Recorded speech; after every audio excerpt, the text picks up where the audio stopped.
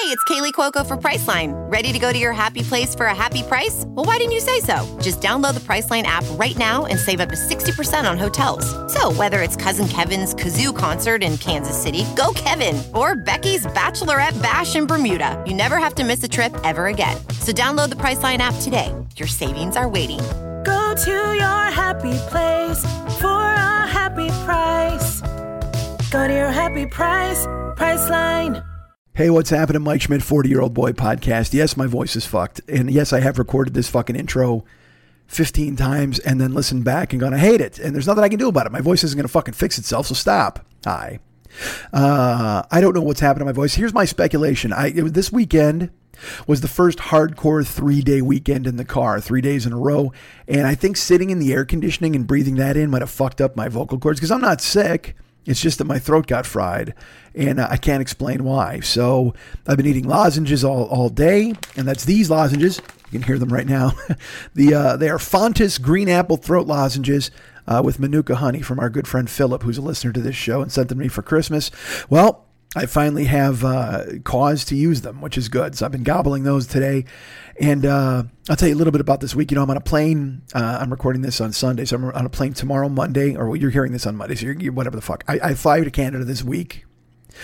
Planning on doing a podcast this week in Canada. And then I'll do a live show at some point, either this week or next week. When I say live show, I mean I'll record it live with people, but then it'll still go up like a regular podcast. But that said, I'm not sure, you know, again, you hear my fucking voice. So this week might not be the best week to do a live show. It could literally just be me going, hey, how you doing? Here's another short intro and enjoy this slice of my fucking past. This throwback episode, although I can't call it a throwback episode because I get in trouble and I get yelled at, and I can't call it a rerun because then I don't even like the term rerun. That sounds fucked. What can we call it? An encore presentation? Let's do that. Let's call it an encore presentation. You know, remember last week's show? It was, if you did not get to listen to it yet, it's a spoiler episode about Once Upon a Time in Hollywood, which is the Quentin Tarantino movie that is out now. I've seen it 3 times. And if you heard the episode, you know how I feel. I'm not going to spoil anything here or tell you how I feel. Go see it and then listen to the episode, the spoiler episode, and see what you think. Also, I did a Comedy Film Nerd spoiler episode. And also, I should tell you this, I teased last week that I was going to do a Rock Solid podcast about the soundtrack with Pat, and it turned out that got bumped. So I'm not going to be able to record that until I get home from Canada, which is at least 2 weeks from now. And then that's only if Pat has a window. And, you know, again, that dude is crazy efficient. He's got a bunch of shows banked already, and it just didn't work with our schedules. So eventually we'll get to it. But right now what we're going to do, folks, everybody who's lovely and talented like yourselves, like I said, I'll be in Canada this week. And I'm assuming my voice will fix in the next day miraculously, I think. But you know, we'll see what happens. But either way, you'll get something from me later in the week. But I wanted to put up this bonus episode. I mentioned it last week on the show as a companion piece. Now, I heard people, they were like, "Where's the companion piece? Where's the other episode?" I'm like, "Fuck!" I was waiting till Monday because that podcast came out on Thursday, and I never know how people digest or consume podcasts. Like, some people put it off for fucking weeks. Some people listen immediately. So I didn't want to put it up on Friday because Friday, Saturday, Sunday, that's kind of death for podcasts and it gets lost in the shuffle. So I figured I would start off your week. Look at that. I gave you Thursday. I gave you the spoiler episode about Once Upon a Time in Hollywood. Also, my Comedy Film Nerds appearance went up on Friday. So you got me all weekend listening to that kind of stuff. And today, we will bring you this encore presentation. That's right. I'm going to settle nicely into calling it that, of an episode from year 3 of this podcast. That's right. Fucking year 3, 2010 is when, actually August 29th of 2010. So we're looking at 9 years ago this month. This episode was recorded. It was actually episode 23 of year 3. My good friend Lily Von Stupp used to produce this show, and she produced a burlesque show called Monday Night Teas at the 3 Clubs on Santa Monica at Vine. And she put on a burlesque show called Inglorious Burlesque. And it had a bunch of people doing fucking Tarantino-based acts, which was great. And then, inexplicably, it was a huge hit. And inexplicably, somehow, it found its way through the ether. It found its way through the grapevine to our good friend Quentin Tarantino, who heard about it and went, fuck, I got to see that. So he had his people contact Lily, and he literally bought out a theater, paid for everybody to come and put the show on for him and a private party with him and invited guests. And I don't want to spoil it. I've already spoiled enough probably by giving you that premise. But those of you who've listened to the show for as long as you have know I already did this. But here's an episode that encapsulates everything. I think the experience from the first time we did it all the way to the show itself. And if it doesn't, feel free to write me with any questions and yell at me. That'd be totally fine. But this is from episode 23 from year 3 of this podcast. It was initially called, it was aired, like I said, 8/29/10. And if you haven't seen Once Upon a Time in Hollywood, you should go see it, and then we can talk about that. But if you've seen any of his other movies, you will relate to this podcast, which is, like I said, August 29th of 2010, episode 23, year 3. And it was originally called Hurricane of Happy. Listen to me, motherfucker. I'm talking.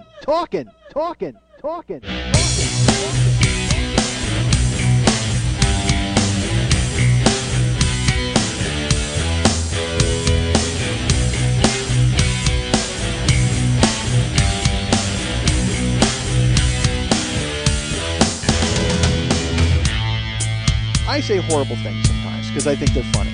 My podcast is a verbal mosh pit because it's just me pinwheeling around. You don't know where the fuck I'm going to wind up, and I generally have no idea when it's going to end or start.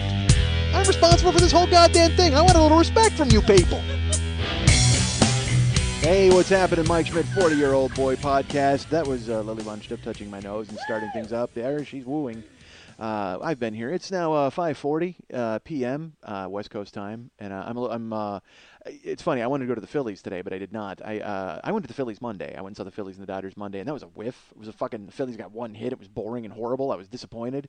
And then they win the next 2 days when I was going to go, and I did not go. But maybe that's why. Maybe they're like, hey, look, Schmidt's not here. Let's go ahead and fucking step it up a notch. And I'm like, fantastic. I don't care. You know what? If you want to keep winning, I'll never come. I don't care if the key to you winning is me staying out of the park.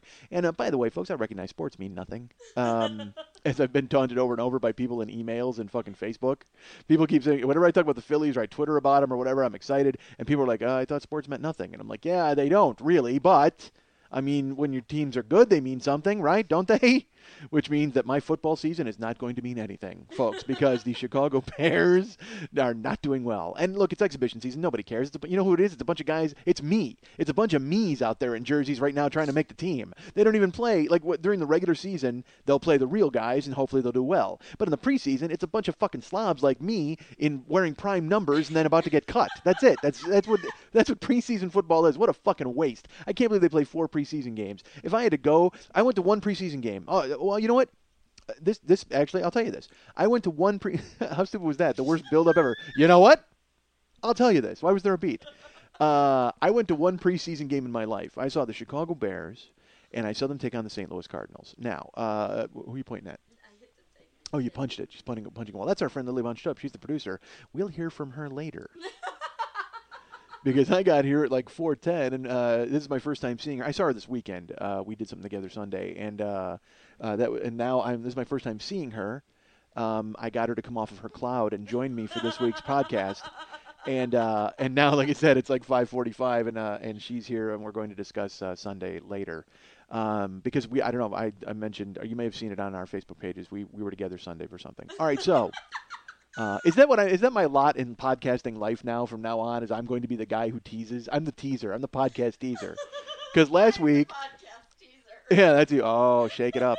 Because last week I did that where I was like, I did something over the weekend. I kept hinting about San Francisco because here's why. I don't want to, because that's the main story, folks. Look, I have broken up my podcast into acts. I am stupid. I'm nothing if not a writer at heart. But which reminds me, one time I saw, no, I can't tell that story. All right, so I'll get in trouble. So how funny, and the thing is, whenever I do that, people always write and they go, what the fuck couldn't you tell us? Like, you tell us everything, and then you'll always hold back on something and go, and you'll say, I'll get in trouble if I say that. What the fuck could it be? Trust me. All right, and nothing. I wouldn't get in trouble. It's just, look, I've done enough stupid shit. My mouth's gotten me in enough trouble. All right, folks, that's all I'll say. That's all I'll say at this point. There's a reason I don't work with anybody, okay? That should be a bottom line statement, and that should cover and blanket everything that comes from here to eternity. And by the way, I don't work with Burt Lancaster either. All right, so, because I, you know why? Because I told them, they were like, oh, we'll lay in the surf and we'll make out. And I said, I don't think so. Why don't you stand up and do it? Why don't you just bang around a lava rock? That'd be perfect. And they said, you're fired. And then I transported in a time machine up here to the 90s. Well, it's not the 90s, it's the 2000s. 2010. All right. The hell was I talking about? I don't even remember. I football? But there was something after that. Podcasting. My act in podcast. All right, yeah. I'm an idiot, folks. Here's why. Because if you at last week's show, by the way, a 2-hour opus, and so good. I think I didn't listen to it. I am now 4 weeks behind. I can't because there are other things. I couldn't listen to the other shows because I was concentrating on the one man, and then the one man came along, and I was like, "Yay, the one man!" And I've been trying to dick around with that. I haven't listened to those either. I haven't listened to that audio. I sent it off to the guy in New York. I sent it to the. You're not listening to it? Yes. That's funny. Well, I mean, it is what it is. It's not going to change. What am I going to do? Am I going to sweeten it with better jokes? I mean, it turned out seriously. You learned good ones. Yeah, I learned good jokes. I got to learn some jokes. But Saturday's show was, I mean, honestly, it's this ridiculous triumph. I mean, it's never going to be any better than it was. Although I'm finding out it wasn't a one-man show. But other than that, I'm hearing from the masses, and good, because that's what I need. That's what I'm saying. There's again, like I mentioned, my mouth won't allow me to work with people. Well, there are some people who foolishly continue to involve themselves with me. And those people have been very, very cool with their feedback and sending me what they think. But here's the thing: is this relates to what I'm talking about? How my podcast is in acts. What I like to do is in the beginning of the podcast, I like to talk about nothing. I think you may have noticed that, folks, because it's like I don't want to have because if there's like a main thing I'm going to talk about, it'll come later. I'll try to avoid it on purpose, and that's why I usually wind up talking in circles in the beginning, because otherwise I would launch right into the main point. Like if you and maybe that would be best, honestly. When you think about it, we would save 40 minutes a week if I would just not fucking talk like a fucking banana head over and goddamn over. If I started the podcast and it was like a news report, and I was like, "Thank you, I'm Mike Schmidt. Here now, this story about a burlesque show." I mean, like, and then I did that. We'd all be out of here in fucking 25 minutes. Boom, done. I'd be home. I'd watch Top Chef. I'd write the blogs and go to bed. That would be perfect. But instead, it's this. It's this fucking, I'm a goddamn talking maypole. That's what I am. It's like, constantly walking and twisting and walking and twisting and walking and twisting. And then we make a nice ribbon pattern on the pole and everybody enjoys it. And then we all put on white and we have a picnic. And then Monty Python shoots us and we start bleeding like it's a Sam Peckinpah picnic. All right, so... But that's what I'm saying. It's just this where I talk. So it's podcasting acts. My first act is the ramp up. I like to talk about nothing because you know what? This is the stretching. Like if my podcast was a workout, if I was Jack LaLanne and I was going to fucking tow a train car with my mouth, then this would be the beginning part where I chewed a bunch of jerky and got strong in the jaw. All right, so that's what the opening of this show is. This is the jerky chewing aspect of the podcast, folks. This is the segment where I chew jerky and get my jaw strong, and then I will tow a train car eventually with my mouth. I love Jack LaLanne. You know why I love Jack LaLanne? Because it's like literally this guy's been famous forever. Because he was one of the first. Because here's why. Because old people don't let shit go. All right, old people will not let shit go. Jack LaLanne was famous back in the days when. All they put on television was an old man doing push-ups. I would have hit something that made me laugh so much.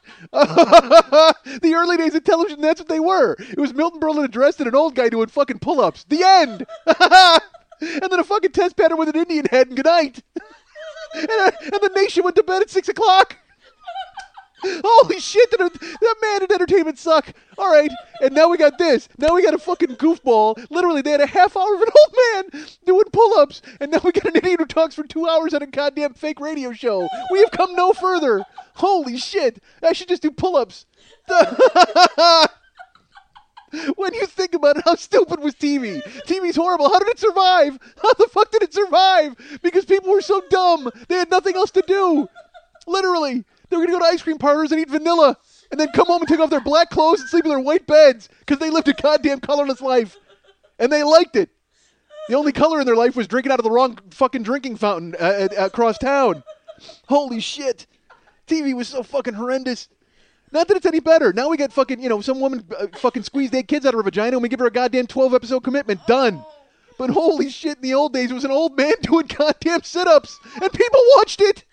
People do it all the goddamn time. And that guy's still famous. Why is he famous? Why? Because of his lung capacity? Holy shit. Leave this old guy to die. Honestly. No one gives a shit that you're towing a plane, old man. Take off your jumpsuit and rest. It's been 100 years. It's been 100 years of you doing fucking pull-ups on my television. Stop. I don't want to buy your goddamn juicer. I don't want the secret to eternal life if it means I have to fucking entertain the masses by doing fucking hi-ya-yas. Oh, Jesus.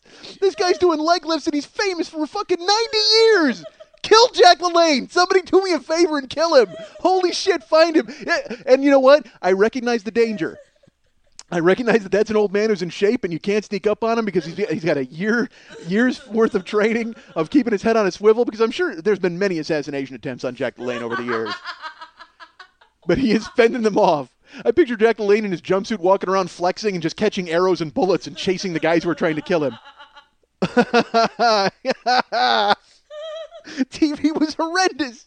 It's like there's an old joke about who was the first guy to eat an egg. Who was the first people to watch TV? They turned it on, and there's an old man doing goddamn fucking sit-ups, and they're like, I'm in. Done. Let's leave it out. Because they were so fascinated to see moving pictures.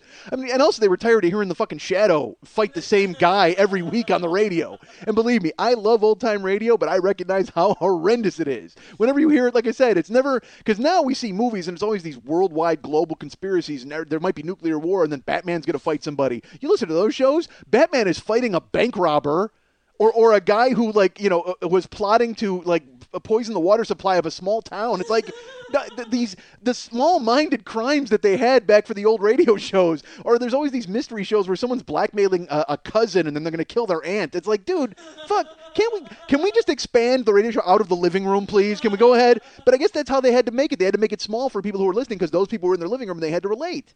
So now, because we have the internet and we're all connected worldwide and we can see what's happening globally, we need movies that connect on a global scale. And also they're marketing overseas. And listen, folks, this is me telling you about show business. I'm convincing myself why this is a good idea. That's what it is. Holy shit. Hold on a second. Hold on. I'm actually, you know what? I am. I'm going to do a push-up. Hold on. Hold on. I'm doing fucking, all right, I just did a push-up, folks. There, take that. I'm the Jack LaLanne of podcasting. All right. Fuck. And that actually hurt because I worked out yesterday, and my trainer guy with Rocky with a blog, I did a push-up. I don't fuck around. But he's got me doing like this. Oh man, my warm-up, dude. Look, I'm old and I'm out of shape. Apparently I'm winded from doing one push-up. But yesterday he had me doing the warm-up. He has me do is I'm just doing like squats. And then so it's like I start with like one squat and then 10 push-ups and then 2 squats and 9 push-ups and then 3 squats and 8 push-ups. And look, that doesn't sound like much, but when you're squatting like fucking three bills or whatever the fuck I'm sporting these days, then you got to go to push-up. Dude, fuck, because it winds up being like, 50 push-ups and 50 or 100 squats. I don't know math. Oh man, that LaLanne thing made me laugh. But he's still around. How did I even get on that? What was I going to talk about? He was doing something. Fuck, how did I get to Jack LaLanne? I want to know because I had a point. I had a goddamn point. There were podcast acts where I do the ramp up in the opening, where I do the 20 minutes, I said, and then I tell the main story. Fuck, I'm lost. I'm dead. I can't even figure it out. There was something else. What was the Rosetta Stone of this entire thing? There was one like touchstone that really branched off this entire discussion. Football. That's what it was. All right, so fuck, God damn it. You know what? I could make that LaLanne thing a lot funnier. But I couldn't control myself there. I just thought it was so stupid that he was fucking on television for doing it. And he's still on. That's the thing. He's got this fucking juicer he's trying to sell me, and he's this old crotchety man, and it's like, that's what it was. Old people never let anything go. Yeah. Old people never let anything go. So why was that the point? What was I getting to? God damn it. I fucking hate myself. Man, it was the fact that old people don't let anything go, because that was the whole. And it's so funny when I talk about how people were fascinated by moving pictures. Yeah, I mean, you ever hear that story about the first movie had a train and people ran out of the theater because they were freaked out? You ever hear that story? That can't be right? I mean, were people retarded back then? Is that like, if you're sitting in a room and you see a flat surface and a train is coming, and I mean, I guess you're freaked out, but you see there's no tracks in the theater, right? Don't you see that? And I get these are the kind of people who are, eating what they hunted and trading for pelts. I mean, I guess it was back then, right? Well, no, it's not. That's like the 1700s, no, that's the 1800s. It was the night. Well, I don't know when the first movie was. When was the first movie? You gonna look it up?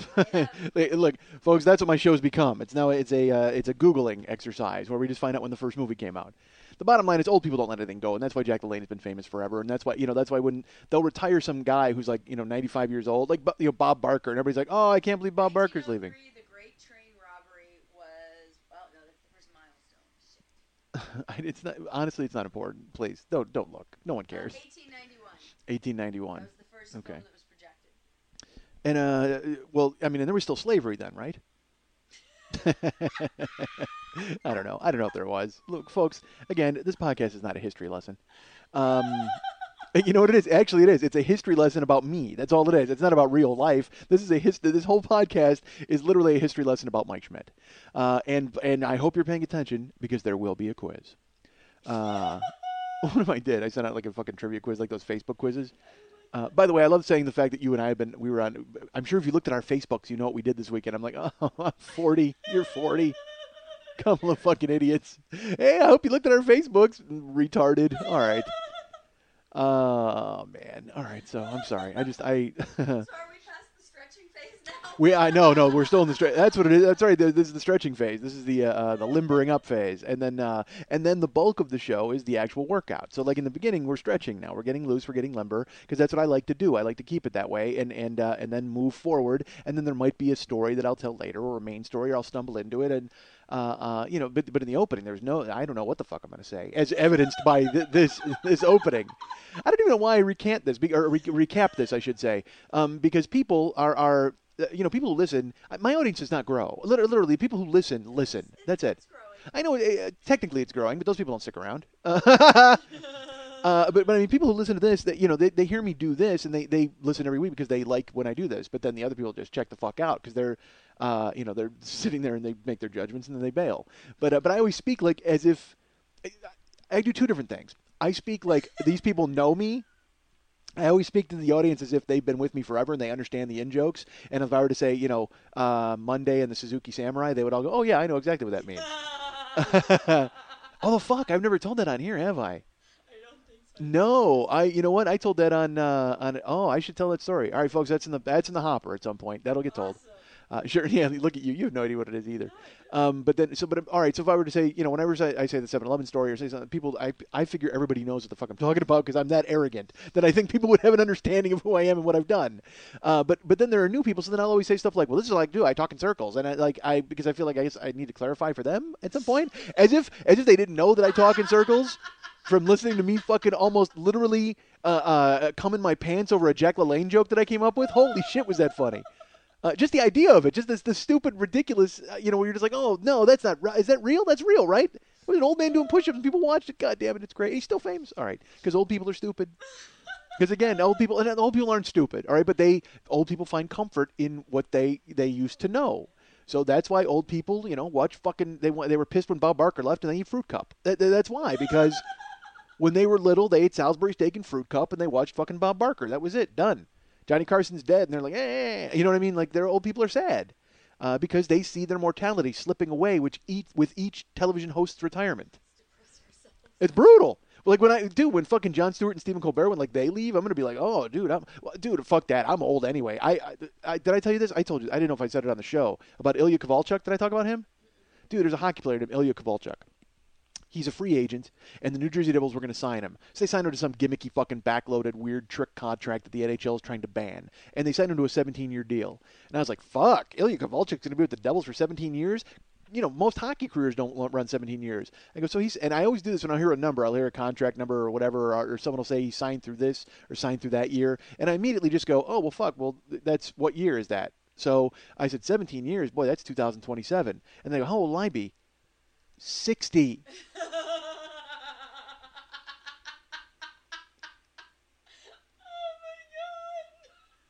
Let that sink in. I'll be 60 in 17 years. I'm closer to death than I am to high school. Holy God. And I understand that's a general theme of the show, is that I can't understand where it's all going. And why it's going so fast and why I've done nothing with it. But man, was that sobering. That was a cold fucking bucket of virtual water in my face.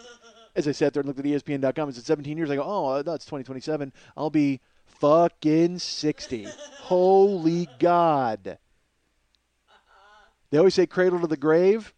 I'm on the of that sentence. I've skipped from cradle to, and I am standing firmly on the H in the, ready to do a fucking half gainer into grave. Jesus, am I ready to die? And he's still going to be playing hockey. Like, he's signing a contract. He's like, hey, I'm going to be with the New Jersey Devils in 60 years, or in 17 years. Really? I'm going to be fucking dead, probably. Nah. I don't know. If I keep doing push-ups on the air, I might wind up fucking crapping out. I used to always think I was going to die at 54. Did I ever tell you that? That was always my deal. I even told Karen when we first met. I was like, I don't know if you want to get involved with me. I'm going to be dead when I'm 54. I don't know why. It was like always a thing that I had. It was like when I rooted for plane crashes as a kid. It's just I always had this thing. I had dreams, and several dreams when I was a kid, that I would be dead at the age of 54. I don't know why. And that was even before my dad fucking bailed and died. You know what I mean? Like, I assumed that I had that mortality thing happening. I don't know why. 54 has always been my number. So, 11 years, folks. I got 11 years to make this work. Tell your friends to get on board with this goddamn show so I can at least celebrate the epilogue of my life. Let's get people on board, folks. They have to hear me talk until I die. And by the way, if I'm doing this show when I'm 54, I deserve to be dead. That'll be a self-fulfilling fucking prophecy at that point if I'm sitting here doing a goddamn podcast. Although podcasts may be the way of the future. And you know what? I should look at this because, again, old people don't. That's going to work in my favor eventually. Because all the people who are listening to me now as we go through the years, and I do my podcast for the next fucking 25 years. Oh, terrible. I'll be 68. What if I'm doing a podcast at 68? And the people who are listening now will be listening, and they'll be like, he can't go away, because that's all they've known. They've known me doing podcasts forever. That's it. Huh? You and your cock. Yeah, me. If I'm talking about my cock at 68, forget about it. At 68, I'll have to tie it into a fucking knot around my leg like a goddamn holster in an 1800s Western. You'll be telling Viagra stories. No, fuck that. No, no Viagra. I'm just going to, I won't have health care at 68. Now that Karen's not working and I'm not working, you know what my Viagra will be? 5 popsicle sticks and 4 rubber bands. Done. That's it. That's what's going to get me fucking hard, folks. My goddamn cock's going to be a fucking craft project. I'm going to have to go straight up origami. I'm going to have to put fucking popsicle sticks around it, fucking rubber bands, and then a condom to like fool her into thinking that's what it is so it's smooth at least. Jesus, that's awful. Oh, yeah. All right. I should just quit today, right now. Not quit forever, but quit this show, because how am I going to be funnier than Elaine? Jesus, I almost ran up. Literally, I almost did Arsenio Hall and ran out of the house. That was black guy funny to me. Seriously, that was crazy black guy funny, where I almost stood up and ran. You know how when black guys think something is so great, they're just like, oh, no way, and they run away? Like, that's awesome. How great is that reaction? That's the best reaction in the world. To me, that's almost better than laughing and crying. I laugh till I cry, and I do it a lot, where I'll just fucking be laughing at something so much, it makes my eyes water, and I'm like, holy shit, that's funny. But it's even funnier to just go, Jesus, that was hysterical, and run away and never come back. How great is that reaction? Dude, that was so funny, I'm leaving. What you just said was so fucking great, I'm taking off. And then you get in your car and you think about it and you're like, Jesus, was that funny? Oh, man, is that a great response? Because black guys will do like somersaults and all that bullshit when they think something's hilarious, like on Def Jam. But literally, you'll see a guy stand up and like do a circle and sit down. Oh, goddamn, is that funny? You are truly enjoying yourself if something makes you leap up and do a dance. Goddamn, is that great? I want to be that excited about anything. Actually, I was about Lelaine. I literally was. What did I do? I looked around for shit to grab and hit. Like that weird, oh, dude, that's it. Done. I'm seriously the funniest man on earth, and no one can fucking argue with me otherwise. No one can change my mind about the fact that what I just said was fucking hysterical. God damn it. It's like the Dr. Laura thing I said last week. When that came out of nowhere, I'm like, oh, dude, woo-hoo-hoo-hoo. I want to run. Damn it, that's what I want to do. Are we going to do this podcast on the road, or with like a long cord? So when I say something funny, I can just do a goddamn sprint. Well, like tie in my working out. You know what? I am the fucking Jack LaLanne of podcasting. You're listening to The 40-Year-Old Boy. And later, what the fuck happened to Kathleen Turner? Hosts EJ and Joaquin talk about how a 1980s exclamation point became a 2000s question mark. I mean, that's what I thought. I mean, I heard that she had gone in for Botox, and on accident. Yeah. They accidentally injected her with Satan. They shot her with Satan. Yeah, well, what does that do? It possesses you. You get possessed, and your face. You ever see Linda Blair in The Exorcist? Her face got all puffy, and her voice got real deep, and that's what happened to Kathleen Turner. And so they gave her Satan in her face. Yeah, she got Satan instead of Botox. Huh. I heard she swallowed the moon. The whole moon? Yeah, well, it doesn't make sense because I go out there outside and it's up in the sky, but I mean, you think about it, I mean, it could make sense. How would she get up there? What the fuck happened to Kathleen Turner? Find out on What the Fuck Happened to Kathleen Turner on the Mike Schmidt Podcasting Network. So her head's made of cheese? It dawns on me that there was a story I was telling about football. I always hear from Max. He's like, dude, you know, he has a problem listening to the show because he said it's like this weird balancing act of like, oh, I'm spinning plates and he's hoping none of them fall down and smash. And he's hoping I'll always remember to come back to the first plate. Because he goes, dude, there's a lot of times that you'll start something and then you completely miss it, like you leave and you go somewhere else. And that's why I was so obsessed in the first act, because now he's got me thinking about it. Like, and again, I haven't listened to the last 4 weeks, so I don't know how many times I did it. I'm sure I did it a bunch of times. But that was one of his main concerns with the one man when I was bouncing stuff off of him for the one man, and it was my main concern as well until I told you that I had that listener. I remember I got a lot of feedback from you guys about the one man, and a lot of people told me what they should have thought. You know, I'm sorry to recap this again. This is for new people. Hi, new people who may be here. Although, let's be honest. Remember how I said I should tell jokes and then it'd be so funny I run away? They just ran away. They're not even concerned with the funny part of it. They literally they heard me talking, dropped their iPods and ran from them wherever they were. They were in a strip mall. They were in a car. They put their iPod down and ran away from it. Because they thought there was a fucking like a funny poltergeist and they had to avoid it.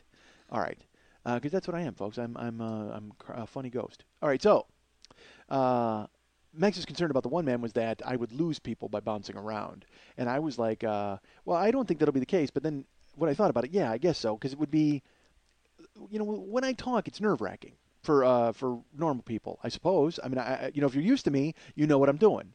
But if you don't know what I'm doing, all of a sudden I start talking about football, and then I'm talking about Jack LaLanne, and then and you're like, wait a minute, what the fuck? Aren't you going to finish the football thing? And more often than not, I think I do get back and finish the things I'm supposed to finish. Although I still haven't told the story about me hunting snakes when I was a kid that I started 9 podcasts ago. Because Larry Swick got beat up by Frank Machuda. All right, so again, new people, go back and listen to certain episodes. Go listen to the last 4. I understand they're good. I've been told. I haven't been able to listen to them yet because I've been very busy with a cram session for other things. All right, so Max was worried that my bouncing around would freak people out, and they would be sitting there instead of enjoying the show, they would be completely tense and going, "Is he gonna fucking finish talking about that thing he was talking about?" And I felt that way, too, to some extent. But then a listener wrote me, and I won't say her name because who knows if she wants the fame. But I will tell you that she lives on the East Coast. And she wrote me after the one man with like an I told you so your thing. And I'm like, really? Okay, well. But good for her. She was right because she was the one who provided me with the writing breakthrough that made me go, you know what? Fuck this. I don't have to do what other people say. And now I did my show, and it was fantastic. I thought it was great. And then I sent it off for feedback from a couple of people who need to be involved. And I found out that I need to do a normal show. I've been told that I need to rein it in, which I knew. Because, I mean, dude, the show was 2.5 hours. I mean, 2 hours and 15 minutes if you took out the stand-up ramp-up, which was, like I said, how my podcast is in acts. Well, I decided to do my one-man show like I do the podcast. So the opening, I did stand-up essentially about San Francisco and talked about stuff, and then got into the crux of what the one-man show was, and then off we went. I did that on Saturday night, and it made me more relaxed, and it led to a 2.5-hour show, which I'm assuming from the feedback of the people who were there, people enjoyed. People wrote me and were very complimentary and very nice about it. I have yet to hear from anybody who didn't like it. Christine posted her review online. By the way, I screwed up Christine's email. It was christineetaylor.com. It was on my Facebook page, but christineetaylor.com is where the review was, and where eventually an interview with me will be posted. I think she was waiting for me to stop talking, so I did that just before I went on the air here right now. Because I've been even sending her like voicemails and psychic messages burrowing into her brain. Because she told me when she sat down with her iPod, she's like, "I figured you would just talk." I probably covered that in one of the last 4 shows. All right, I'm dumb. Sorry, folks. So what was I talking about? football. Da-da-da-da. Bear down, Chicago Bears. I went to a football game when I was a kid. The one preseason game I've ever been to in my... Oh, this is a lie. I've been to 2 preseason games. Folks, there's 2 stories here. All right, so I've been to 2 preseason games. The first one I ever went to was in Chicago. The Chicago Bears took on the St. Louis Cardinals. And that'll give you an idea of what my age was. I was a young man. Because the St. Louis Cardinals are now the Arizona Cardinals. So anybody who knows football knows what I mean. They moved at a certain time. So wait, were they the Arizona Cardinals at the time? I don't know, because I still have the ticket stub, and you'll hear why. I'm in the stands. I'm excited to see them play the Cardinals. And I'm going to, right now, tell you folks, guess what? I'm wrong. It was the Buffalo Bills. Here's why. Because I was at a regular season game that was so amazing, and the Bears played the St. Louis Cardinals. And the Bears wound up beating the St. Louis Cardinals 42-6. And Walter Payton won the rushing title on the last day of the season because O.J. Anderson got injured by the Bears defense, and then Walter ran for a ton of yards. And then I ran out on the field and pretended like I was in NFL Films, and I put the number 1 in the air and pointed at the press box. So that was a game that I went to, and because that was the most amazing game ever, I always think of Bears-Cardinals when I think of a game that I went to. But this preseason game, which I still have the ticket stub for, was Bears and Buffalo Bills. Okay, so I'm in the stands, and I had really good seats. I don't know how I got them. One of my mom's drug friends, I'm sure, came through with them. And we're sitting up there, and we're right behind the Bears sideline. I'm about 8 rows up, right around the 45, 50-yard line. I mean, they're fucking great seats. But again, it doesn't matter because it's a bunch of me's out there running around in prime numbers. Nobody fucking cares. It's preseason football. Nobody cares, God damn it. You got to be a real fucking degenerate to go to a preseason game. But the problem is, that's a lie. You know what? I digress again. You have to go to preseason games if you're a fucking season ticket holder because the NFL charges you full fucking price for them. Because if you want to see the real games, you got to pay for the fucking preseason games. What a goddamn racket. Who's the fucking commissioner of the NFL? Al Capone? What the fuck? How's that reference for you? Al Capone. You know, he used to watch Jack LaLanne every single day. I don't know if you know this. Capone watched Jack LaLanne when he wasn't hitting guys with a baseball bat or fucking, watching Elliot Ness yell at him. All right, so. Or ordering the St. Valentine's Day Massacre, which unfortunately did not include Jack LaLanne. But let's be honest, I'm glad it didn't. If you know what, if the St. Valentine's Day Massacre included Jack LaLanne, we don't have the fun we had in the first act. We don't have the fun we had during the jerky chewing portion of this show. I would have never been able to talk about Jack LaLanne because, while I was chewing jerky in the first 20 minutes, he wouldn't have existed. I wouldn't have been able to get to it. Which means that, you know what, I wouldn't have even called it the jerky chewing part. Because that only came about because LaLanne is chewing jerky to keep his mouth limber so he can tow a plane. Oh, boy. All right. So, I'm at the Bears. I'm about 10, like I said, 8 rows off the field. Maybe 10 rows. It could be 9. But the Bears come out on the field, and I'm there super early. I mean, I'm like crazy early because I'm like, yeah, I got a pennant. I'm very excited. Even though it's preseason football, it's August, and the Bears are there, and to see it up close, dude. Look, NFL football is awesome. We all know that. But to be there live, and if you're close, like because I've been fucking nosebleeds, and you're just like, oh, look at those ants chasing each other. I mean, then you don't know. You might as well be watching the game from a fucking hovering helicopter. Some of these fucking stadiums, you're way up in the goddamn stands.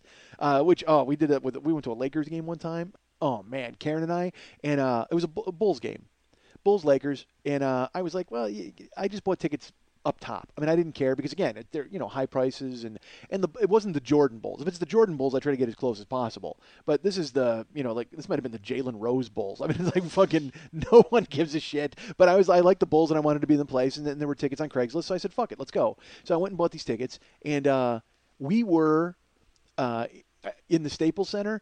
We were outside on the sea. And they gave us one of those old school corkscrew handle things, like you had to drill like a peephole through the roof of the building to look at. That's how fucking far up we are. It's pathetic. They made, we didn't even have seats. We were suspended in harnesses above center court, hanging from the fucking rafters. That's how high we were. But we went to that game. We went up, and up, and up, and up. Escalators, which are fine, but then you got to walk up the fucking 80 stairs. And when you're in row triple Z, you got to go through A to Z, double A to double Z, and then double A to triple, or triple A to triple Z. I mean, fucking brutal. So we're walking, and we keep walking, and then the first quarter ends, and then we're walking, and we stop, and we set up camp for the night. We build a fire. We go ahead and we warm up a little bit, get a nap, and then we get up early because we want to go ahead and beat the polar bears. Then we hike some more. Halftime occurs. We find our seats. So we're at the top of the fucking building, and I literally, Karen, I'm not lying to you. We're there 10 minutes. 10 minutes. And Karen goes, I have to leave. I said, why? She goes, I can't. I'm dizzy. I can't watch the game. I can't even focus. Which I don't blame her. She had altitude sickness. I mean, honestly, I completely understood it because we are watching the game from the top of the blimp. We didn't even get into the gondola. We're not even in the blimp's gondola. We're clinging to the top of it like Black Sunday. And she's like, I gotta go. And I'm like, we've been here 10 minutes. And she goes, I can't stay here. It took longer to get to our seats than it took for us to watch. That was longer than the amount of time we watched for the game. And I said, all right. I mean, if you got to go, you got to go. And she had to close her eyes, which I didn't get. All right. But I walked in front of her. We had to walk down all the steps, and she put her hands on my shoulders like a blind person and closed her eyes so she didn't look and see what she was doing and where she was going. And so then we went down, and I said, all right, we're here. And then she opened her eyes, and we weren't here. I only went like one level down. No, I'm teasing. And we watched the rest of the game from the concourse. Like, we got pizza and watched it on the TVs. I'm 8 steps away from Bulls Lakers, and I got to watch it on the TV in the fucking concourse for the fucking price I paid. But I can't blame her because, and you know what? It was a get back for her because we went and saw Bonnie Raitt once, and I got to tell you, when my wife told me we were going to see Bonnie Raitt, I was so excited to think of the many ways I could get out of it. Because I don't care. I'm not a Bonnie Raitt guy. I'm not a Bonnie guy. I'm not a Raitt guy. Put them together, I'm out. But I went, and we went to the Pantages Theater in Hollywood, which is a famous theater. And I had been there before. I had seen LL Cool J there with a buddy of mine, Dennis. But that's a million years and £1 million ago. So we get to the Pantages, and again, it's a nice theater. It's 5,000 seats maybe, and it's old, but it's really in good shape. It's really good. The only thing that they have not fixed would be the seats. These seats are built for the people who would work out to Jack LaLanne every morning. All right, these are the people who would watch Jack LaLanne and do all of their leg lifts and their squat thrusts and their crunches and whatever the fuck they called them back then. And they were in shape, so they could fit into a standard theater seat. Well, Fatty McFeed himself. He's got no interest in being there, so I don't even want to be there. But then I sit down and I got to wedge myself into this fucking seat, and I'm sitting there and there's like, it's a regular chair and there's handles, but then there's those holes underneath and stuff, and I'm squeezing out of every hole. I look like you dropped a biscuit roll. You know what I mean? Like, when you hit it on the countertop and it makes that poof noise? That's it. Literally, I'm poofing out. I look like overproof dough. I'm like fucking seeping out of the seat, and I'm ruining Karen's night and everybody's night, and everybody's up dancing at Bonnie Raitt, which I don't understand, quite frankly, because who cares? But and I'm just sitting there in the seat, and then finally I go, you know what? I'm going to go. I have to go to the lobby. And she's like, what? And I go, it's okay. I'll be right back. And I went to the lobby, and I was out there for about, I would say 20 minutes, because I was going to stay in the lobby the rest of the show, because I don't care about Bonnie Raitt. I don't care about seats. I just want to fucking, I was embarrassing, quite frankly. And also I wasn't having a good time, and I was wedged in and whatever. So I was out there for about 20 minutes, maybe a half hour. And then Karen walks out. And she goes, what are you doing? I says, nothing. I'm fine. And she goes, well, come on in and watch the show. And I go, no, I'm good. I don't, go watch the show. Enjoy it. She's like, why won't you come in? And I go, because I don't fit in the seats. I don't like the music. It's okay. And look, I'm making myself sound a little benevolent in this. I might have been a little more pissy about it. You know what I mean? I'm pretty sure I was a little more like, no, it's okay. Like more of a victim type of thing. But then she just goes, all right, well, let's leave. And I go, no, I don't want to leave. I want you to watch, because I genuinely did want her to watch the show. And she's just like, no, I can't enjoy the show if I know you're out here not watching it. Which, that seems a little controlling and weird to me. I mean, go watch the fucking show. What do you care what I'm doing? Who cares? Go and enjoy it. You bought a ticket. Go watch it. So it's just part of our that's our relationship. Unfortunately, we do that a lot. And like I told you, the thing about when we go pick a restaurant and we're rooting to pick the wrong one so we can be, haha. So, but I was there and I'm like, I can't watch the show. And she's like, well, let's leave. And I go, I don't want to leave. Go watch it. And she's like, no, we can go. So we did. We left Bonnie Raitt early. So then 8 years later, she got me back with the fucking Bulls game. And we went to the Philly game Monday, and I bought tickets all right, the Dodgers. First of all, fuck the Dodgers. they have top deck, okay, which is upper tank. But then they have something called infield reserve. And I'm like, well, I'll buy infield reserve seats. Well, the infield reserve is the upper deck. When you get there, what they consider top deck is just this weird half section just above the press box. It's like the highest one, but then just underneath it, it's truly the upper deck. And we were in the upper deck, and we get up there, and Karen's like, I don't want to sit up here. I go, and the thing was, I bought first row upper deck. So but the thing was, we're up at, Z, so we got to walk all the way down the steps. And she's just like, oh, I can't make it. I don't want. All right, well, we'll sit here. We'll just sit in Z, and if anybody comes, we'll move. And then finally she went to get a hot dog or whatever. She came back, and I go, come on, just come with me down to the front row. So we did. We walked all the way down there, and then she sat down. She's like, oh, this is much better. And I'm like, yeah, it's much better. I go, just close your eyes, put your hands on my shoulders, and then we'll fucking Helen Keller you down to the seat. So how the fuck did I get on that? All right, so Bulls, Lakers, seats, football, Bears. You were sitting on the 45 row. Yeah. Yeah, I was like 8th row, which is again, but nobody cares because it's an exhibition game. But who cares? I'm there. I'm early. I'm excited, and the Bears come out on the field, and I'm right behind their sideline, and they're doing their workout and they're stretching and all that stuff. And Walter Payton is on the sideline. Walter Payton is the late Walter Payton, the greatest football player who ever lived, quite frankly. And yes, you can take your Jerry Rice and your Joe, whatever. You can argue with me all day. That's fine. But I grew up watching Walter Payton. Mike Ditka says he's the best football player he's ever seen in his life. That's good enough for me. A guy with that mustache would not lie.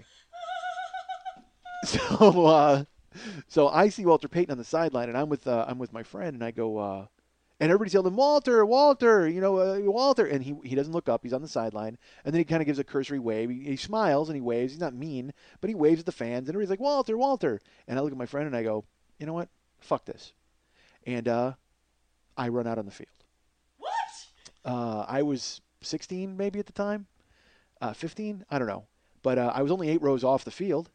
So I walk down to the steps, and I walk down the steps. I don't run like a crazy person, but I walk, and I approach Walter Payton on the sideline, and he's in his bear suit. He's wearing his bear costume, and he's wearing his pads. He's all suited up.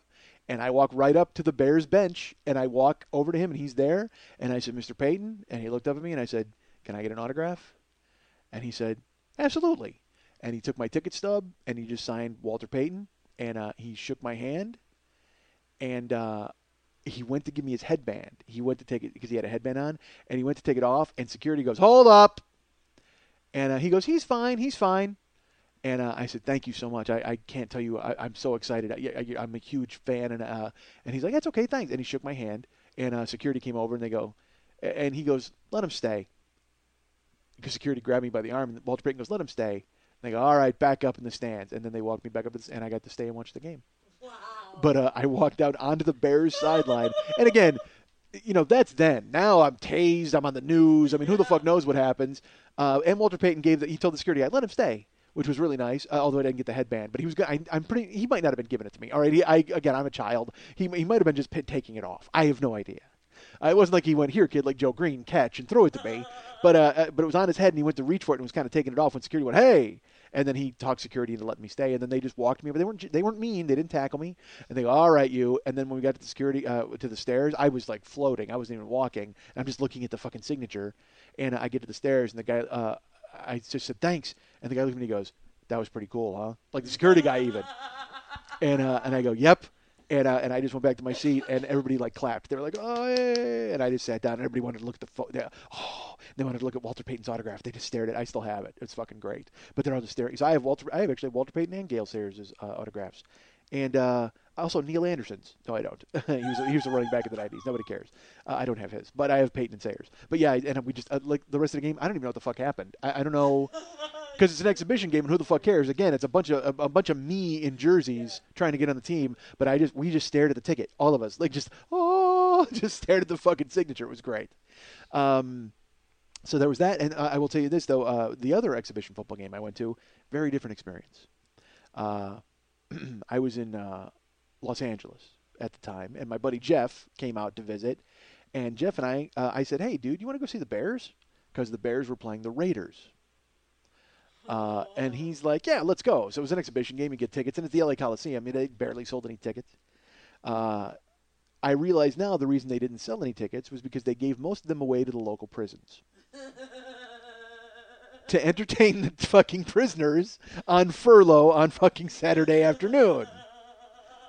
Oh my God.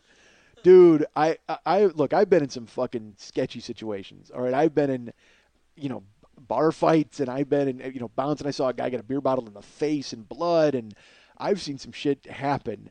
And I was so scared at that fucking Raiders-Bears game. I just thought, I told Jeff, I go, we are going to fight our way out of here. We are going to have to fight our way out of here. I didn't even, because and it wasn't like I was overtly cheering for the Bears, because it was an exhibition game. If it was a regular game, I probably would have been cheering for about a minute before 9 hot dogs hit me in the fucking head. And then 9 fists holding hot dogs hit me in the fucking head. But we just sat there and watched the game. But we saw fights broke out. Like any Bear fans would cheer and Raider fans would yell at him and dump a full beer on a guy's head and just fucking jump him and start wailing. And it was a fucking zoo. I mean, this is an exhibition game for the Raiders, and all these dudes just came to throw. I mean, Jeff and I just sat there. It was so funny because it was the Coliseum. There's 100,000 seats. It might have been a fourth full, maybe. And we just sat there like with our feet up and watched the carnage. We didn't cheer either way. We just basically took it as a social experiment. We Diane Fossey'd the entire fucking game. And it was just fucking straight up gorillas in the mist. We just sat there and looked around at everything that was going on and realized that you say the wrong thing, you're getting punched. I mean, it was just this weird, it was danger. It was just an atmosphere of danger. And more so, I saw Slayer. All right. Slayer was also like this. All right. I bounced for Slayer. Did I ever tell this story? All right. Slayer played the Los Angeles not the Coliseum, the Sports Arena, which is where the Clippers used to play. It's a smaller venue than Staples. And we got there. I swear to God, I told the story. We got there for the Slayer show. They made us come an hour early, just like for ICP. All right, because this was event staff. This was Contemporary Services was the name of the bouncing company. So they told us to get there an hour early. So we get there early, and they line us up. And they line us up military style to talk to us, and they tell us the band that is here tonight. And I knew who Slayer was. I was a Slayer fan, and so they said, hey, this band Slayer, they're a metal band. They call them a death metal band, which they're really not, but that's fine. And they said, but they have the most aggressive fans in music, and they destroyed the San Diego Sports Arena last night. Destroyed it by moshing and just tearing it up. There will be no moshing tonight. We are telling you now, you are to make sure there is no moshing at this show tonight. It was Slayer and Testament at the Los Angeles Sports Arena. And I was excited just to see Slayer. I was fucking happy to be in the building, not knowing what was going to happen. But so they line us up, and they tell us there's no moshing. And they finished with their big pep talk. They really kind of militarily drilled us. And I will tell you, this when I bounced at the House of Blues, it was a bunch of guys who were bouncing and worked at the House of Blues. Some of them were just there to get pussy and whatever. When I worked for Contemporary Services, this was me and a bunch of guys from the UCLA and USC football teams who couldn't wait to fight. That's all they wanted to do. It was their part-time job where they made $7 or $8 an hour and got to hit people for free. That's all it was. So they were looking forward to it. They were excited. And I was with a buddy of mine, my buddy Dennis, who was actually a supervisor, and I took him aside and I go, there's going to be moshing. I mean, they're not going to be able to stop it. I mean, they need to understand that. And he's like, well, they're saying that there's not going to be. And it's, so I said, all right. So they put us on the floor in a grid. They put, they had 8 people in the pit along with Slayer's people. And I wasn't in the pit.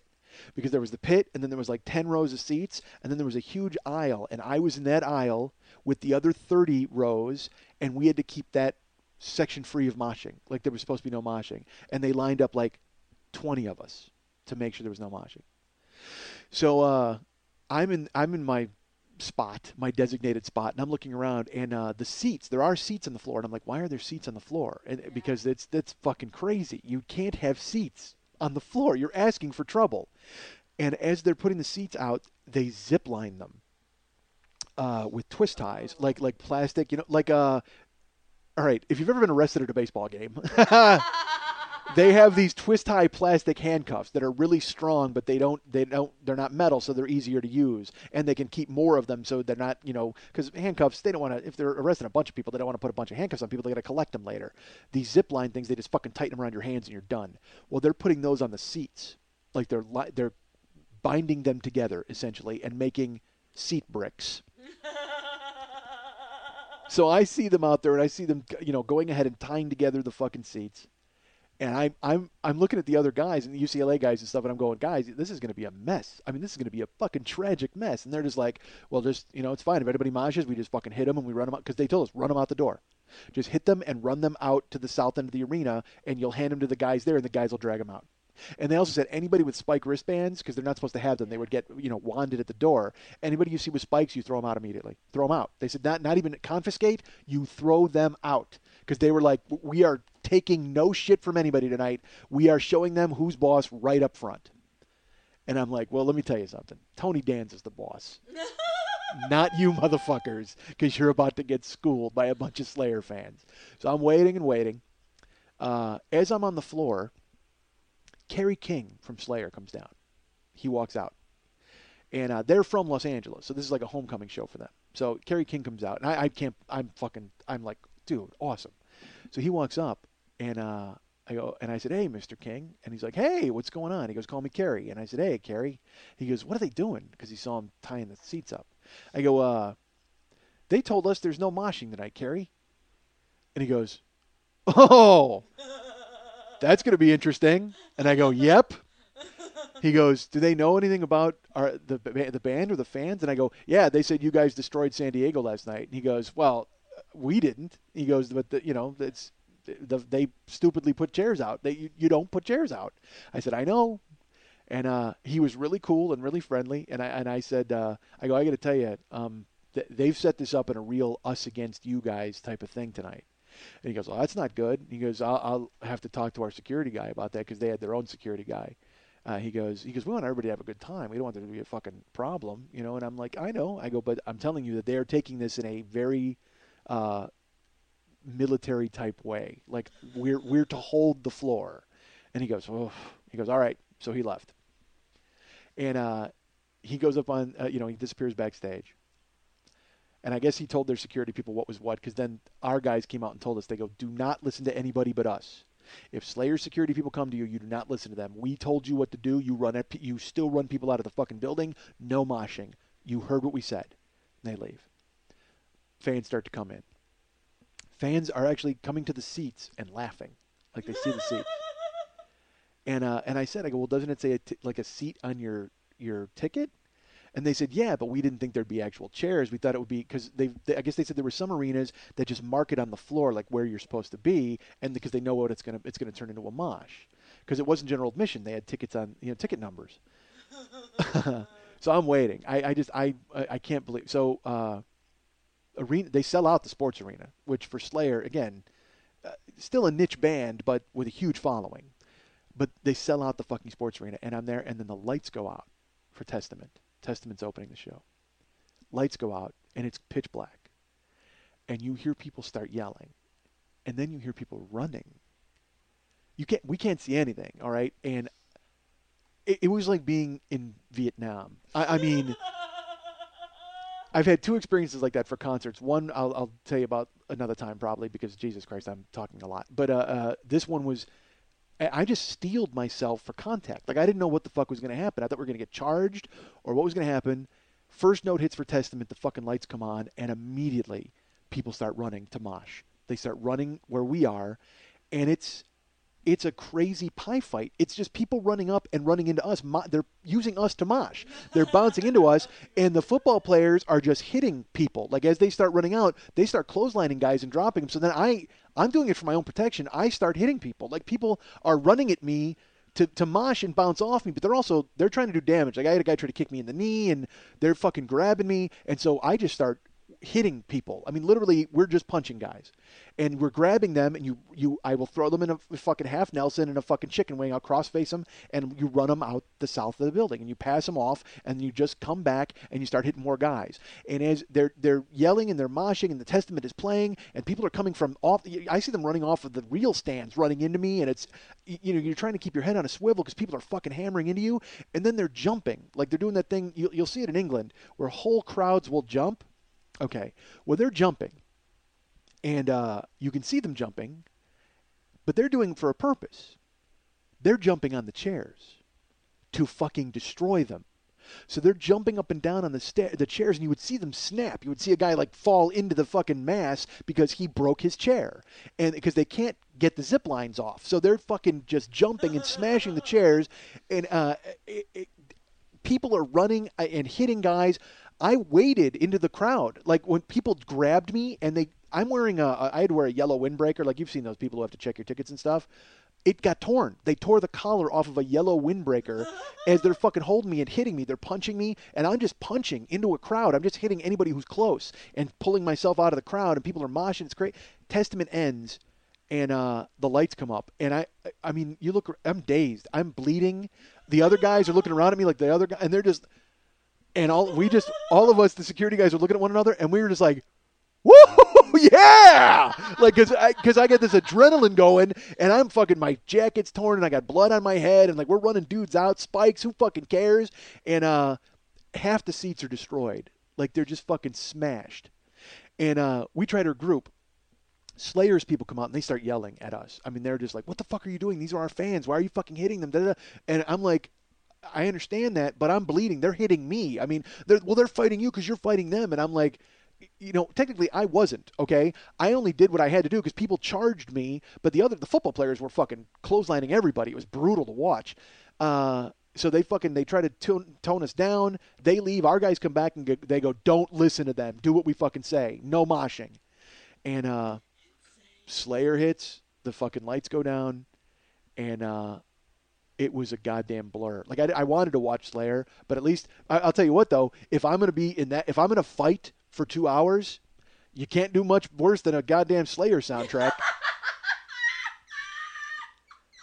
I mean, it kept me going. I'm like, oh, what's that, Dead Skin Mask? Let's fucking go.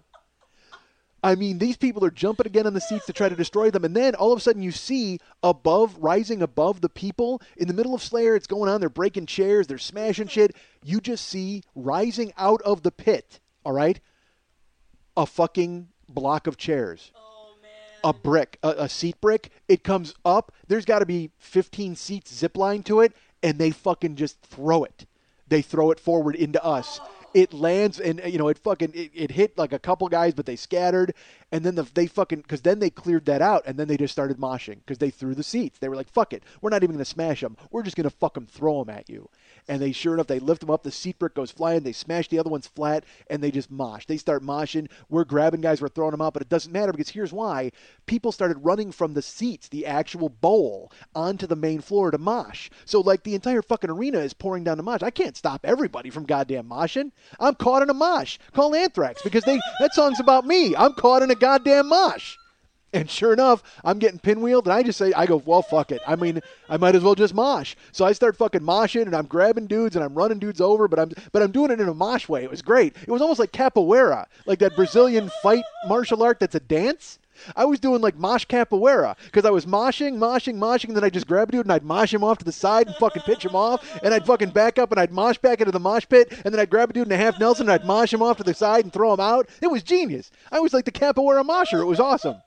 And it fucking finishes. The goddamn whole thing ends, and the Slayer ends, and all of us take a breath, and lights come up, and people are just kind of like, woo, and they're all like, oh, all right. As the crowd thins out, we're looking at one another. And again, I don't have a mirror. I mean, I don't know anything that's going on. And we look.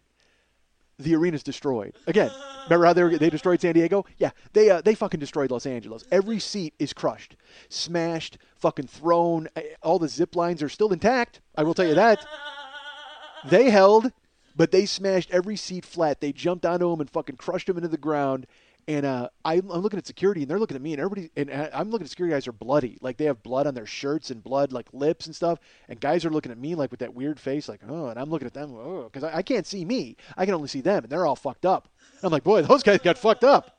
And sure enough, we walk out, and our supervisors look at us, and they came up to us, and they were like, "Thank you, you held your thing, and they're gonna go get cleaned up." And I was so adrenalized, I didn't even realize. I go into the men's room, and I look. My windbreaker is in shreds. It's completely shredded. My shirt is shredded. Like, I mean, I'm wearing. I look like Bill Bixby, and I just woke up and I went, "What the fuck just happened?" Like, I'm covered in tatters, like everything, and there's blood all over me. I have gouges in my neck. I have blood that ran into my shirt. My ear was bleeding like that. I almost like got like torn like away from my head a little bit. Just I don't know how any of it happened. I had a bloody nose. I had a cut above my eye. I looked like an MMA guy. Like I had just been in a fucking because I did. I was in a 2-hour fight. I was in a 2-hour fight with a goddamn Slayer soundtrack, and it was awesome. I got to be honest. Until the next day when I felt like I had been run over by a goddamn steamroller. Holy shit.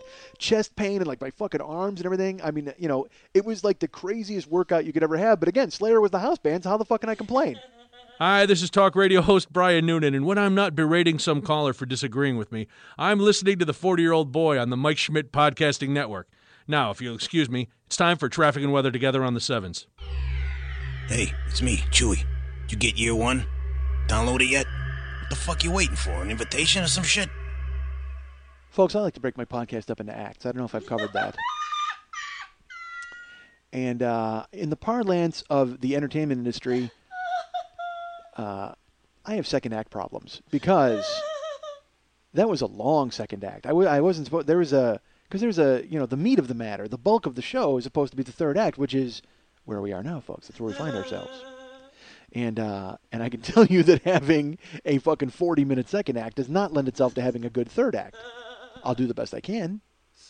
But I will tell you that every time I come here, I tell Lily, I go, look, I can't do like a super long show. And then I do a super long show.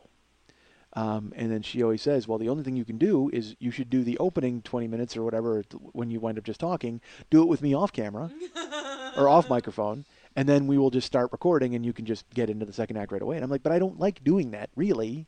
I like doing the whole thing. I like talking. Look, fuck. The only thing I love more than my wife is the sound of my own goddamn voice. We're not going to lie to ourselves here. I love talking. And I think I validate and justify your listening and my talking every week. Right? I just listened for a collective right from the nation, and I think I got it. All right. So, and by the way, I now have third act problems because look how I'm teasing out the third act now. Folks, a couple of weeks ago, I do live shows occasionally. I went to San Francisco and I did my one-man show, and it was universally loved. I won't lie. It was thoroughly enjoyed by the people who were there, or at least the people who told me. There may have been people who hated it, but they've been nice enough to keep it to themselves. Thank you, people who hated my show, for not contacting me with your what I should do letter. Because I can't wait for those. So eventually, once I start doing the show live, I will hear from people and go, oh, dude, I can't believe you didn't do the Jack LaLanne story in the one-man show of my life. Because it is a seminal moment. I'm not going to lie to you, folks. That is a seminal moment of my life, hitting upon the Jack LaLanne thing. Oh, Christ, that's great. All right. So here's the thing. I did the one-man show in San Francisco, and then we had to hustle home. Lily and I wanted to stay in San Francisco and bask in the glory of what had occurred. I wanted to spend one more night sleeping with Lily, but unfortunately, it couldn't happen. We had to get into the Murano, and we had to hustle home. Because, and I was really wide awake and vibrant, and I was excited to get home anyway. And by the way, I wound up sleeping with Lily. I didn't. Lily slept with me because she crashed out in the car on the way home. And I have photos to prove it. Maybe I'll put them online. All right, so, yes, that's right. I will lord them over you. So, folks, we had to hustle home for a reason, because that week, Lily was putting together her annual Inglorious Burlesque show tribute to Quentin Tarantino. And she's done it 3 years in a row now, and that particular week was the 23rd. August 23rd was a Monday at the Monday Night Tease, and she was doing it. So my shows were the 20th and 21st, and she always has a ton of work when that happens because she has to put together a costume. The Monday Night Tease is really hard to do. All right, I should go ahead and say that and give some respect here to Lily. Producing any show is hard, but like producing a burlesque show is completely different from producing a comedy show. You produce a comedy show, you basically have to ask 10 comedians if they'll show up and have a microphone. That's it. That's the end of the goddamn show. You really don't need anything. That's it. Yeah, you should. You ought to. You do it. You could produce 10 in your sleep in my car, which I've seen you do. But burlesque, dude, you've got to deal. Here's what you got to deal with above all. Above all, you've got to deal with music cues. You've got to deal with light cues. You've got to deal with estrogen. Folks, I have seen the burlesque community in action, and it is crazy. I won't lie to you. It is, you know what? It is like a Slayer show in the 90s, but with tits. Because it is a bunch of fucking chicks and their estrogen clouds colliding into one another as they talk about who gets to use what color spangles, and oh no, those are my gloves. And I mean, it is and I haven't even been in the back room yet, because I don't want to go into the. That's how crazy it is. Okay, I don't want to go into the back room of the burlesque show and see the naked women, because I would never be able to focus on their tits because of the fucking claws that would be out. I mean, it is crazy. It is. It's showgirls. It is absolutely showgirls. The reason Lily does the Monday Night Teas at the 3 clubs is because there are no stairs to push performers down. She wanted to have it on flat ground to avoid people getting pushed downstairs. She doesn't want Nomi asserting herself in any way. She wants to keep everybody on terra firma and not have any Gina Gershons tumbling head over fucking heels. So, that's the burlesque thing. So she's got to put together a show every week, and I don't even know how she does it. So when I do her show, I just try to stay the fuck out of her way. I mean, I literally, because I will also tell you this, folks. I host Lily's burlesque show occasionally, not as much as I used to. I used to do it, I would say once every couple of months, but now we're kind of down to the Tarantino shows only, and there's a reason. I hate it because it's not comedy. It's not about me. It's about facilitating and getting the girls on stage. I love that part of it. I will tell you this. I don't mind vamping in between acts and trying to be funny and bringing the girls on stage because it's great. I get to see them dance and be part of something that is, as much as I make fun of it, it is a community, and these girls do all, for the most part, they get along and they all want each other to succeed. And it's kind of, comedy is like that too to a certain extent, but there can be weirdness. It's like any other group activity. All right. Anything. Kickball with second graders or women taking their tops off in bars. The same kind of vibe, same kind of atmosphere. Some people are rooting for some people. Some people want to see someone miss the ball and fall on their ass. All right, so when I don't like doing the show because the stand-up part of it in the beginning, I come up cold and I have to try to warm up the room, and then and they're not there to see me. Okay, they're not there to see comedy. They're there to see the girls. So I'm trying to vamp and get to it as soon as I can. And I will tell you this is a cop-out too. Because when I've actually gone and done it, and then I've done stand-up there, they've paid attention and been very cool, and I've gotten big laughs, and I've done very well at these shows, sometimes. But sometimes if it's the jaded regulars who've seen me before, and they don't want to play my reindeer games, it's really hard, because they've seen what I do, because that's the thing, is I don't tell the same jokes at every show, but what I do is I have the same kind of style where I talk in circles. I'm podcast Mike, and I'll talk, and I'll comment on what's going on in the room, and I'll kind of be very much in the moment. And if they've seen it before, then they've seen it before, and that's that. They're not interested. So I kind of scaled back my participation because she gets a lot of regulars, and I didn't want to subject them to me. And also, I feel that the burlesque shows, are an entertainment extravaganza, and a guy just talking takes away from it.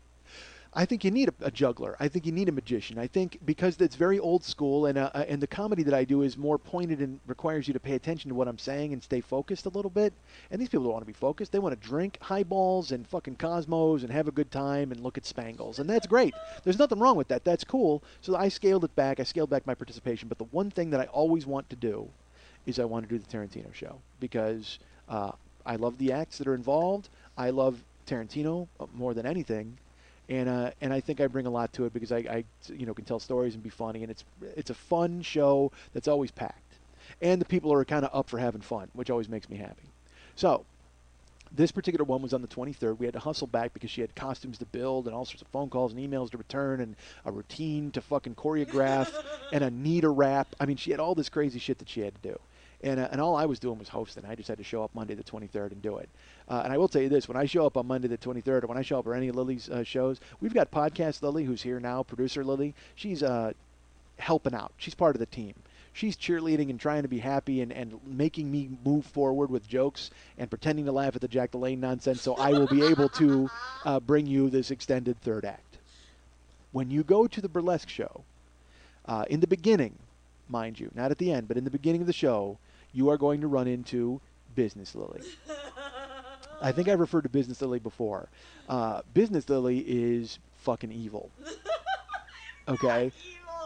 But you have to be, because she has to get the whip out and keep all these girls in line in addition to the bartender and the sound people and the crowd, and make sure people are getting in and getting their tickets and getting me my intros and making sure everybody's got their music cues set up and the sound girl's doing her deal. Lily is firmly in control of that show, and there is no question about it.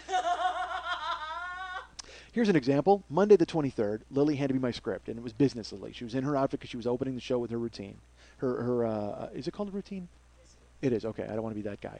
Because when an act, okay. Well, because when I do comedy, people will go, hey, put that in your sketch. You know what I mean? And it's like, I'm not offended by it. I don't care. People don't know. I call it my act. Okay, so it's your act. Okay, so the act that she did was, I will get to it in a second, but she was in costume for her act. And I walk in, and she immediately comes up to me, and she goes, here's your envelope. Take this. It's got your drink tickets. It's got everything else you need. And it's got your money because she pays me for the show, which she does not need to do because I'm a friend, and I would do it for free. Again, just to be in the goddamn room and see the dancers, I would do it for free. But she pays me because she's a pro. No more money for Mike. Yeah, cough it up. You, believe me. Oh, you didn't get that memo from the rest of the entertainment industry? No more money for Mike? I thought that bulletin went out in the Hollywood Reporter and Daily Variety years ago. June of 2007, when I got whacked from fucking Funniest Pets and People, when it ended. That was it. Decreed from that moment on. No more money for Mike. So Lily gives me all my stuff. She gives me my script. And a lot of times the dancers will have an intro.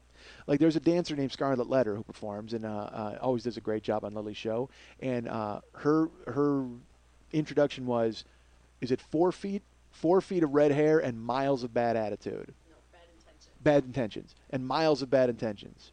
Please welcome Scarlett Letter. Like they all have a burlesque thing, a little cutesy, an introduction for them, like a pro wrestler would have. You know what I mean? Like someone like that. It's because it's part of the show. That's the whole deal.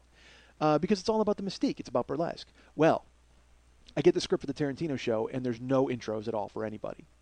And she looks at me and goes, there are no intros for the girls. All you will do is bring them up. The music will go, and we're going to, like clockwork, bang, bang, bang. And I don't want you to, don't plug any shows, because a lot of times Lily will have me plug shows. Other burlesque performers want to plug their things. But the Tarantino one runs like clockwork. She keeps it, because theme nights need to keep to the theme. So she's like, I'm keeping it to the theme. So no intros. So I go, okay.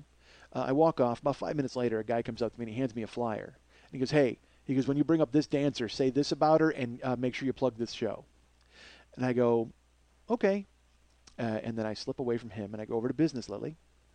And I said, hey, I've been told that when this dancer comes up, I'm supposed to say her name, and I'm supposed to give an intro for her, and then I'm plugging this show. I just want to clear that with you. And thinking that Lily would keep it between us, okay?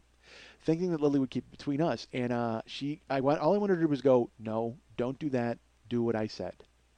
Because then I'll just go, okay, but I need to clear it with Lily because I do not want to be on the wrathful end of Business Lily. Okay? I don't need her foot in my ass later because her heels are fucking tremendous on show nights.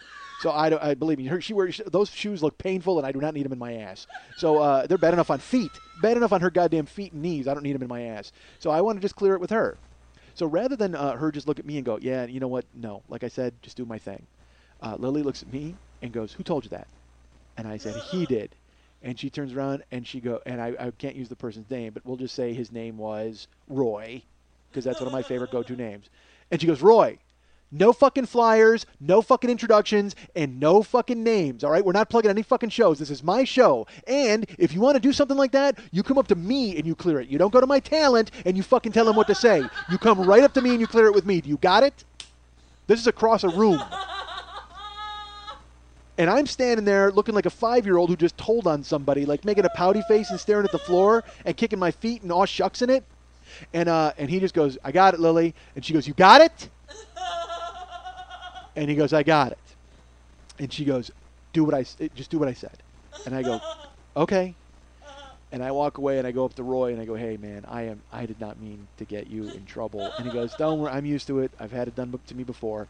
And I go, well look, I was just clearing it with her because she told me if anybody said anything, I had to clear it with her. And he goes, I understand. And I go, and I don't want to have what just happened to you happen to me. He goes, yeah, I understand. And I go, yeah, because I go, although the good news is now I can do whatever I want because she's still going to be chewing on your ass for the next 2 hours after she just bit it off in front of fucking everybody in the room. So that's Lily on Business Lily night. All right, so show night, she's Business Lily all the way.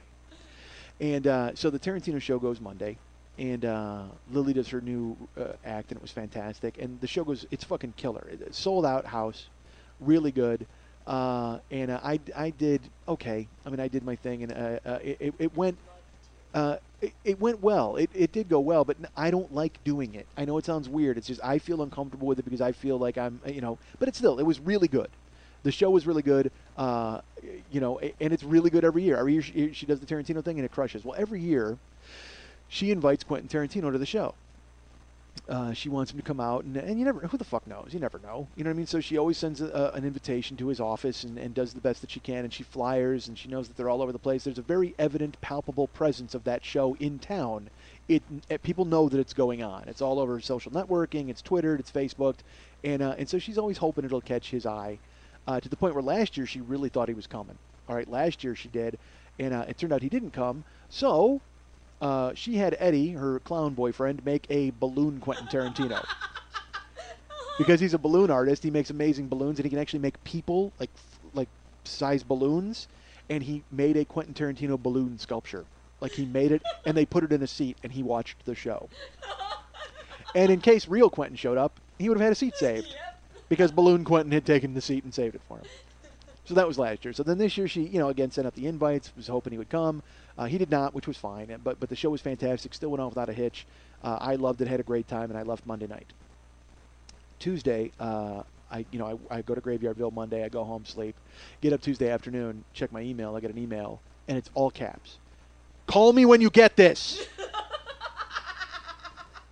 So I don't know, Lily's my friend, and I hope she's not in jail. I don't know what the fuck happened. So I open it up, and it's a mass email. It's not just to me. It's to a bunch of people, and it says, I need to know if you are in town this weekend. I need to know this now. You need to call me immediately and let me know what your availability is for this weekend. I need to know, caps, Lily. So I will tell you this. Usually those emails are for the girls. I mean, they're not for me because I only do one show. Like I said, I do one show a year, and I figure I'm just still caught in the email loop. So I call her just because, and she answers the phone. Hello? And I said, hey, you sent me an email this morning, but, I mean, it's not for me, right? You need to know if I'm in town. She goes, yes, it is for you. What are you doing this weekend? I said, I have no plans right now. I don't think so. What about Friday or Saturday or Sunday? Are you in town every single day? I said, I'm in town. I don't know what's going on. Are you sitting down? Yeah, I'm sitting down. What the fuck? Who cares? Yeah, I'm sitting down. So she says, you're not going to believe this. Today, I got an email from Quentin Tarantino's office. I said, what? She goes, I got a letter from his assistant saying that he regretted he didn't come to the show Monday night. He was disappointed that he couldn't make it, but he would like to arrange a command performance of the show for him and a private guest list. And he wants to do it this weekend because they leave Monday for the Venice Film Festival. I'm just, Lily's bouncing in her chair now, all right? I have goosebumps now thinking about it. And I go, you're not serious. I mean, it just seems so, and she goes, do I sound like I'm not serious? And all of a sudden, business Lily shows up for one sentence. Do I sound like I'm not serious? I go, no, you're fine. I go, that's cool. I go, does he want me too? I mean, I couldn't imagine, because he just wants to see the date. She goes, he wants the entire show. She said it. I won't give the name of his assistant, but she wrote and she said, he wants the exact show that you did Monday. He wants it from beginning to end. He wants to see everything. He wants because you've been doing this for a while. He knows of it. He's wanted to see it, and now he will buy out a bar. He will rent a bar for a private party, Because Tarantino, every week he does screenings at his home, and he'll have private screenings. People come over, they drink, they watch movies, he'll talk about them and have fun. He does that thing because he's a fucking genius who's rich and can afford to do those kinds of things. So this time, instead of that, he decided to have this command performance of Inglourious Burlesque for him and his private guest list. And I said, well, Lily, I said, whatever you need me to do, man. I said, I am here. I'll fucking sew costumes. Because I will tell you, it is a fucking bear to put a show like this together, okay? And she also had to put together Monday Night Tea. So she does my podcast on Wednesday. I mean, she's, very busy. And so I volunteered. I said, whatever you need from me, you've got. I said, I'll do whatever you need. You need me to drive stuff, props, pick people up, I'm in. Just know that you can count on me for whatever you need, and I'm absolutely available whenever you need me. Because I find it best to throw that sort of blanket admission out there so she's not calling me every 10 minutes and going, what are you doing? What about Sunday? What about 11? Can you go to this? Can you do that? Because it's like look, yes. Here's a blanket yes for the week. Whatever you want me to do, I'll do.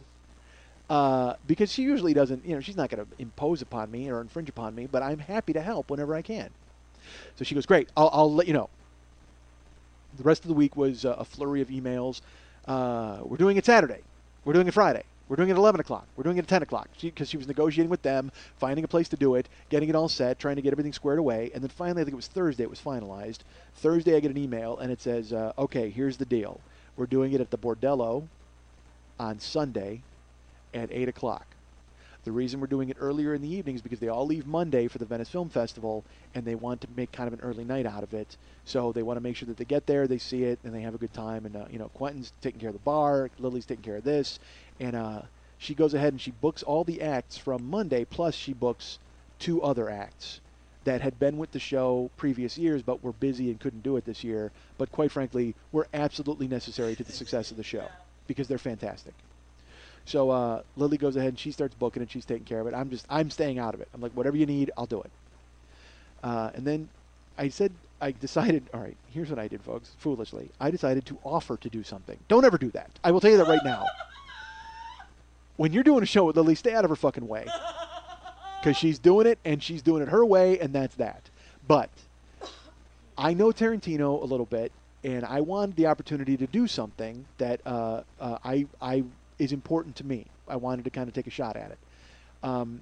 Because Monday, when Lily had done the show on the 23rd, she had made the pre-show music CD, and it was short. She had to keep looping it, and it kept playing the same, 10 songs over and over.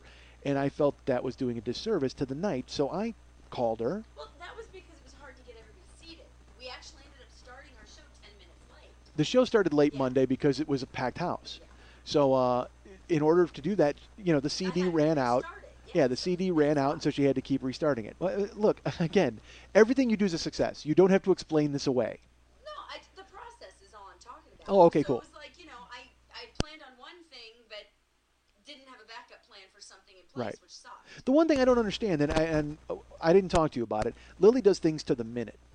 Okay? If she thinks the doors open at 9:30, she's got 30 minutes of pre-show music that she will start at 9:30, and then when it ends at 10, the show starts. That's how she does it.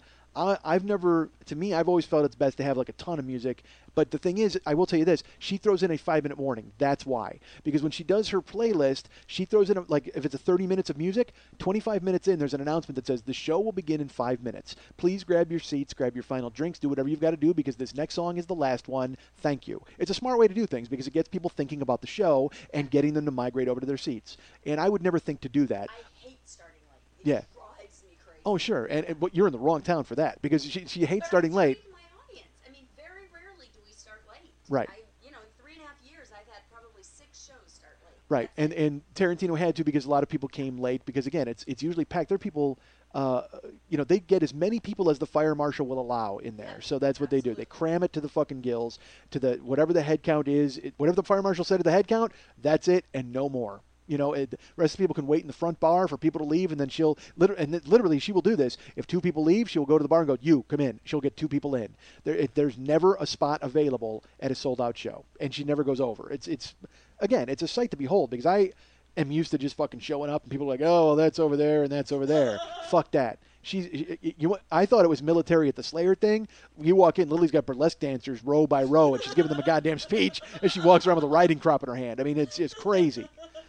So I felt that I thought that the music ran out too soon. So I said, let me do you a favor. Let me make the pre-show music list. The pre-show music, the intermission music, and the after-show music. I volunteered to do that. And Lily's like, well, I don't know. I'm not sure if that's the... And I go, listen, just trust me. I will do it. I will put together a playlist. That's fine. I'll square it away. But here's the thing. I'm still in the 90s. I thought I had to burn the CD for her. She just wanted the playlist. Like, she wanted me to... So I write her and I go, hey, am I burning these CDs and bringing them? She writes me back. And this is when I knew I was in trouble. Okay, she wrote me back and she goes, it needs to be exported as a playlist, Mike. Everything is played from my computer. Lily. I don't think Lily's ever called me Mike. I mean, I'm Schmitty. She always calls me Schmitty or Schmitty. Sometimes Michael. But she's like Karen in that if I hear Mike, it's like I go, oh, something happened. No, that wasn't what I was meant, though. No, you were just saving time typing. You said, I'll type less. That's how much of a hurry you were in. But it was so crazy. It was so jarring. I told Karen, I go, she called me Mike in that email. That's not good, right? I knew I was in trouble. So then but here's the problem now, because that just opened a new conundrum for me. So now Mike has to contact Lily for more explanation, which is the last thing I want to do. I don't even want to be talking to her. I was just trying to do a good thing. And now I get sucked into the maelstrom. I don't want to be in the maelstrom. I just want to back off. So all of a sudden I'm in the eye of the goddamn tornado. My house is spinning around. I see fucking, my dog in a basket on a bike. I don't want any of that to goddamn happen. I just want to fucking do a playlist of music. But I have to recontact her, and I go, look, I'm sorry. I'm in the 90s. How do I export a playlist to you? Like, I don't even know. And in the meantime, after I sent that email, I Googled it and found out how to do it. And she did not write me back because I sent it late at night. I will tell you, I sent it at like 2 in the morning. So thankfully, she was getting her 1 hour of sleep. No she was in her coffin, so I didn't have to worry about it. So that was fine. That was all closed up. But in the meantime, I sent that email, and then I go, you better take some initiative here, or she's going to fucking put a goddamn painful shoe in your ass. So I Googled it, and I found out how to do it. It's very easy. So I went ahead and exported the playlists, and I figured it out. And I built a goddamn awesome playlist. There was like 50 songs on the pre-show, and then there was intermission. She told me, she goes, it had to be an hour before show. It had to be 15 minutes for this intermission, and then she goes, I want 2 hours for after-show music. I go, okay, well then we can just do the pre-show hour, and then I'll do another hour. She goes, I don't want to repeat any music the entire night. I said, what? She goes, I don't. She goes, I want it to be unique. I want the first hour to be unique, and then the intermission, of course, is different, and then you have the 2 hours of unique music that nobody has heard yet that night. And obviously I can't use music that the dancers are going to use. Which is fine. I knew I can't use the music the dancers are going to use, but it made no sense to me to be able to have to build 2 more hours because we're only using Tarantino music. I will tell you that. We're using Natural Born Killers, Desperado, Inglourious Bastards, Jackie Brown, Kill Bill 1 and 2, Pulp Fiction, and Reservoir Dogs, 4 Rooms, and From Dusk Till Dawn. But I'm not using 4 Rooms because I don't own the album. So I'm using just the other stuff. But I'm saying the dancers, that's what they have to choose from. All the stuff is taken from Tarantino movies. So I have all the soundtracks. I bought them all. I have them all. So I'm building the playlist. I make 50 for pre-show, and then I make the 15-minute intermission. And it was awesome. I got to be honest. So great. Sure, I'm great. You should publish those playlists. Yeah? Yeah, they're awesome. All right, we'll see. I'll see about that. But maybe I'll make iMixes, like Tarantino iMixes. Yeah. So I did those, and then I sent her an email with all of the stuff in it. I sent her all the songs, and I did it. I used all of the music, and I used dialogue snippets, and I built it so there was like 3 songs and a dialogue snippet, and then 2 songs. I did it the way I would want to hear it, okay? And I built it, and I sent them to her Saturday night, late. Again, she's in her coffin, so I sent it so I don't have to hear about her. Sunday morning, I come home. And she's up at like 8, and because I was going to go to bed at 8, but my phone rang at 8 on a Sunday morning, and I saw it was her. Answered it, and she goes, "Hey, I got the playlists." I said, "Good," and she goes, "I just want to point something out. In the beginning, you use a snippet of dialogue from Dusk Till Dawn, and it's called Chet's speech." In the beginning, I used attention. There's two different snippets of dialogue from Dusk Till Dawn. One is called attention. One is called Chet's speech. She goes, you use them both in the opening music. One of them, attention, is right in the very beginning, and then Chet's speech is at the end. And they're essentially the same dialogue, so I think I'm going to take them out. I said, what? She goes, yeah, it's the same dialogue. And I go, Lily, no, it's not the same dialogue. I go, if you listen to it, yes, he's talking about pussy in both of them. But if you listen, the beginning one, he's like, attention, folks, we've got half-price pussy, we've got this. And if you can find cheaper pussy, fuck it. And then at the end is when he says, we got Naugahyde pussy, we got this pussy, that pussy. And she goes, well, look, the only real difference is 20 seconds. So, I mean, it's the same thing, so I'm going to take it out because I think it repeats. I go, Lily, you don't need to do that because, again, one's in the beginning of the hour, one's at the end of the hour. And if you look, it sets it up because he does the speech, and then there's Green Hornet, and then there's another snippet of dialogue, and then it goes to Miserloo, and then, Green Hornet, Ironside Sting, Miserloo, and then me. I'm on. I go, I built it that way. And she goes, yeah, but you know what? You've got an awful lot of dialogue in these playlists. Like I look, and there's like probably 8 snippets of dialogue in the first hour, and that's going to drag. If that gets to drag, it's in between the songs and stuff. And I just let her talk. I let her talk, and then she stopped talking. I go, Lily, you need to stop. And she goes, what? I go, Lily, control what you can control. Make your dress, figure out your act, take care of your dancers. Quentin Tarantino wrote this dialogue. Do you think he's going to go, fuck, why is there so much dialogue in here? This guy is paying to rent a bar to watch a tribute to him. Do you think at some point he's going to go, wow, there's too much me going on? Fuck no. He's going to be overwhelmingly happy. He's going to hear the music he personally selected plus the dialogue he wrote. And then a bunch of chicks are going to take their clothes off for him in costumes he designed from movies he made. This whole night is one big pussy and he's fucking it. Relax. And she's like, you know what? I think I'm going to trust you on this. I'm going to go ahead and take care of the stuff that I can take care of, but I'm going to trust you on the music. I said, I think that's for the best. She goes, okay. And she goes, all right, I'm so excited. Are you excited? I go, I'm extremely excited. You should be extremely excited. It's going to be great. She goes, okay, all right. Okay. All right, get some sleep. Bye. Okay, love you, bye. He hangs up. She's like so out of it. But I talked her down. I talked her down from that craziness. So I hit the rack, and I will tell you this: Karen could not come to the show. She really wanted to, but she could not because none of the cast members were allowed to bring people to the show. And Lily was very nice. She's like, I can probably find a job for Karen to do, like she can be a backup ticket taker or something. But that's just not fair. That's not fair to the other dancers who want to bring their boyfriends or girlfriends or people like that. So I understood why we couldn't do it. It would have been cool, but I understood. So during the day, I sleep and then I wake up and I'm getting ready and I go to the show, and Lily she's like, I need you here at 7:15 at the latest, for a 9 o'clock. It was 9 o'clock show. Yeah. I said 8 o'clock, but it was a 9 o'clock show. 8 o'clock doors, 9 o'clock show. And she goes, I need you here. It's important that you're here at 7 or 7:15. Well, look, I'm just talking. I don't know why the fuck I have to be there at 7 or 7:15. And I say this every time with one of her shows, but I go, all right, I know better. Business Lily, I'm not going to taste the wrath of Business Lily. I'm just going to show up. So, and I will tell you this, I was smart to show up then because I parked right in front. I mean, I get a great parking spot.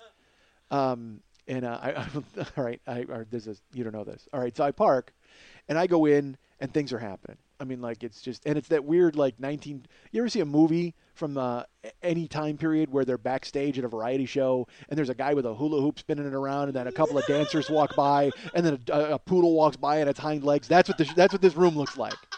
I walk in, there's half-naked chicks walking around, there's fishnets, people are like, doing a spotlight, they're figuring out music. There's girls on stage dressed in dance skins doing their routines. And I walk into this business and I go, where am I standing? And she goes, you're going to stand right over here. And it was weird. I won't lie to you. It was weird. I was off stage because there's the stage where the girls are, and then I was to the immediate stage right, audience left. And I'm basically in a little alcove by myself, and I've got to announce the show, which threw me. I won't lie to you. It threw me because I was, I'm used to being on fucking stage. So They show me where I'm standing, and Lily's, first I see Lily in half her outfit, and then in summer outfit, and then in another outfit, and she's walking around. And I'm sitting in my little alcove, and I'm talking to all the people that are there. They're really, people are just excited. It's just this weird, that, hey, we're putting on a show? Fuck. Hey, we're putting on a goddamn show. So I see the guest list, and there's actually a couple people on the guest list that I know, like BJ Novak, who was in Inglourious Bastards, and Sam Levine, who was also in Inglourious Bastards. When I say I know them, I know them to say hello to them. Sam and I have met at the UCB. BJ and I have actually done shows together, but BJ then got a career, and I'm here in the middle of a long third act of this podcast. I became the Jack Delaney of podcasting. So I look at the guest list, and I'm waiting, and it's show's going, and we're getting everything squared away. We're trying to get the playlists, and Lily's looking at the music, and the guy, Tim the sound guy's there, and they've got a follow spot, and I'm sitting in my little alcove, and I'm trying to learn some jokes. So I'm waiting to figure out what I'm going to talk about. I'm looking at the script, trying to figure out what I'm going to say, and on stage, two girls are dancing, a girl named Lux Lacroix and Vixen Violette. They're doing their dance, and as they're dancing, they play their music, and the song Comanche comes on, which is a song from Pulp Fiction. It's the song when they close the door to rape Marcellus Wallace. It's the song that goes da-da-da-da-da, da-da-da-da-da, boom, da-da-da-da-da, da-da-da-da-da, boom. Well, they're doing that in their act. They were not, I should say Lux Lacroix was not at Monday's show, okay? So I forgot that they used Comanche in their act. And I included Comanche on the opening show playlist. And I knew that was going to be a problem. So I'm in my alcove. And I actually, my hands started to shake. I won't lie to you. A bead of sweat formed on my forehead, and my hands are shaking because now I have to get the attention of Business Lily, who decided to trust me on the music and tell her about this glaring mistake I've made. Because I was going from memory on what the girls danced to, because I asked Lily, can you send me the names of what the girls danced to? And she said no. I had to remember from doing it the 3 years previous, and I remembered everybody except that I thought they only did Jungle Boogie. Do you know why I couldn't send that to you? Because every one of them is named by their act. It's not the song names. Okay. They're the only ones that aren't listed by song name. So I was like, I don't even know the name of all of the songs. Right. I'd have to send you all of the music. Right, which is good. I didn't have time. Well, I knew they did Jungle Boogie as part of I figured Jungle Boogie, so I left it off. Yeah. But they used Comanche as the opening, and I completely fucking forgot. So Lily, who said, I'll trust you on the music, is now about to find out her trust has been betrayed. So I walk out of the alcove, and there I see Lily with, half a fishnet in one shoe, and barking orders and pointing at people and smacking, immigrants in the head. And I'm like, what? So I go up by Tim in the sound booth. And that's where Lily is. Lily's already talking to Tim about something else. They're trying to figure something out with music and squaring it away. And I'm just standing there silently.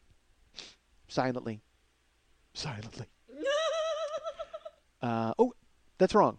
I'm up there with Tim. I see Lily on the floor walking and yelling, and I give her the little kid finger, just the index finger where you go, come here. And she walks up, and I go, I need you for a second. And she starts talking to Tim about something else. And then she looks at me and she goes, what? And I said, I forgot that they use Comanche in their dance, so we need to take Comanche off of the opening show music. And again, it's down to the minute. So again, the opening show music's an hour. If we take Comanche out now, it's going to go to 58.5 minutes. 58 minutes, because it was a little over an hour. So Lily goes, all right, fine. And I go, I can do it. She goes, I'll do it. So she goes over to her computer, and she clicks on Comanche, and she hits delete. And she deletes the entire hour-long pre-show playlist. Gone. Off of her computer, gone. And she goes, where'd the playlist go? And I go, what? I go, you deleted just the song. She goes, no, I deleted the playlist. I go, no, you didn't delete the playlist. She goes, I deleted the entire fucking playlist. What just happened? I go, Lily, you have to click the song. You were probably still on the playlist, and it deleted it. And she goes, fuck. Now, I will tell you this. I would lose my mind because I would not know anything at all about recovering or not know where it goes or what happens. But immediately Lily goes, God damn it. And I go, well, wait a minute. Maybe she goes, I got it. And she just goes up to the top and it says undo, edit, and bling, the playlist reappears like fucking magic. And then I started to get sick in my stomach. I'm like, oh no, I'm going to have to just take the microphone and hum for the entire pre-hour show because now the playlist is gone. And again, I don't know if you remember, folks, we're not repeating any music. So she makes it reappear magically, and then she deletes Comanche. And here's my favorite part. Like, again, I'm freaked. I'm like, it's gone and it's back. And I'm like shaking. I want to sit down. It doesn't even faze her. She goes, oh, fuck. She takes it, deletes Comanche, looks at him and goes, all right, the open now is at 58 minutes. 58 minutes. That means you start the opening music at 8:02. And he looks at her and she goes, 8:02. I wasn't that bad, was I? You don't know. Trust me. You don't know. And he just goes, I got it. And she walks away. And he looks at me, and I go, 8:02, Tim. And I just fucking walk off. Because I'm so scared. I thought the playlist was gone. I don't even know how she fixed it. But she goes, you started 8:02. And he goes, all right, great. And she goes, 8:02. He's like, yes. She walks off. And then she walks down the stage and goes, Eddie! She starts barking at somebody else. So I go into my little alcove, and I wait. And I just wait for the show to start. And then they start arriving a little late, but people are arriving, and then it's kind of light, and I'm like, it's going to be weird. There's only like 5 people here. That'll be strange. People start coming. People start filling up. Tarantino's assistant shows up. She mentions he might be running a little late, so they want to start the music over a little bit. So I said to Lily, I go, look, do we have a contingency plan? And she goes, I already took care of it. They're putting 5 songs, and they're wedging them in, but the 5-minute alarm will still go, and you're still on for the 5-minute alarm, and then your songs will still end it, so don't worry. Walks away. Everything's. I should have known better. Seriously, business Lily's on the case. So, and my favorite part is she's in her complete costume for her first act. So she's wearing this immaculate, amazing, beautiful red dress. Her face is completely crazy made up. Her hair looks beautiful, but she's just sternly fucking giving orders. It was awesome. I mean, it's pretty hot. I'm not going to lie to you.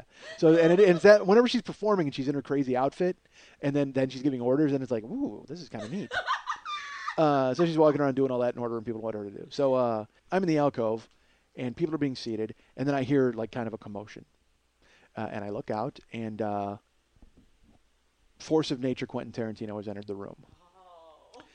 And when I tell you he comes in and I see him, and he's not, when I say force of nature, I don't mean like he's like, hey, I'm here, and he's like Richard Simmons, force of nature, weird. I mean, he walks in and everybody knows he's there. He's not loud, he's not yelling, but he comes in and he basically greets everybody and goes to everybody individually, hugs them, shakes hands, how you doing, what's going on, everybody. Every one of his guests is getting that treatment. He goes table to table, he walks in the room, and it's not even like he's receiving them, he's going to them. He's like, thanks for coming, it's so good, blah, blah, blah. He's really friendly and nice, he's greeting everybody, hugging them, and just happy. This weird hurricane of happy. He walks in the room, and it's that thing where you know what? I got the same feeling from Jesse from Rock Sugar. No matter where he is, that's the place to be. It's like in Fast Times at Ridgemont High when fucking Vic Damone is telling the rat. He's like, whenever you walk into a room, be like, yeah, isn't this great? Wherever you are, that's the place to be. That's how Jesse was, and that's how Tarantino was. He walked in, and he pretended like he was at fucking film festival in Venice already. He was at the Oscars. It didn't fucking matter. He was there, so it was the greatest place to be. And that vibe was infectious because then everybody in the crowd who had been kind of sipping drinks and quiet and just kind of there, all of a sudden, it was a party. He walked in and he was a goddamn party in pants. And he was like, yep, here we go. And the second he walked in, that was it. The night took shape. And he wasn't drawing attention to himself. He wasn't crazy dumping drinks on his head or like that kind of lampshade nonsense. He was just there, and that was enough because his fucking charisma vacuum sucked everybody in and made them want to enjoy themselves. You know what he was like? He was like human air freshener. Like literally, he walked in and the entire complexion and tenor and smell of the room changed. It was just like, this is great now. And I saw him, and I I'm not going up to him. I am absolutely not approaching him. I'm not talking to him, nothing. I'm waiting to do the show. So I hear the 5-minute warning. He sits front and center. They reserve Lily reserved for Quentin Tarantino right in the front. And I get up and I take the microphone and they flash the spotlight on me, and I say, welcome to Inglorious Burlesque, the tribute to Quentin Tarantino, ladies and gentlemen. Huge applause.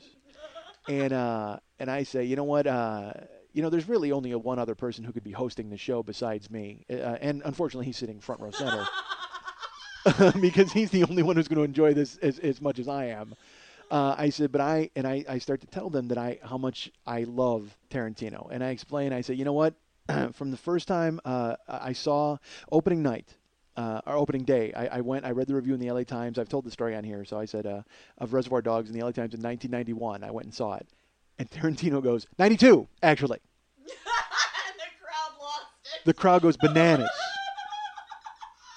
Because I said 91. That's how nervous I am. I fucking chili dipped the release date of Reservoir Dogs. I said, when I saw it in 91, and he goes, 92, actually. And I go, what? Because I didn't exactly hear him clearly, but I did. But I had to give myself a second to fucking recover. And he goes, 92. Came out in 92, actually. And I go, yeah, but I saw it in 91. And I go to talk. And he goes, what? And I get a big laugh. And I go, yeah, I saw a screening in 91. They wanted to make sure it was okay to release. And I said it was fine. So anyway. And he goes, you're the guy. You're the guy. I said, I'm the green light guy. I'm the one who got it in theaters. So anyway. And nobody else is laughing. I will tell you this. I do that, and I got to laugh, but then he laughs. He hits the table. He laughs so hard. He goes, you're the guy, and he fucking hits the table. So I tell the story about when I read the review in the paper and I said, look, honestly, I didn't know anything about it. All I saw were the words violent and Michael Madsen, and I'm there.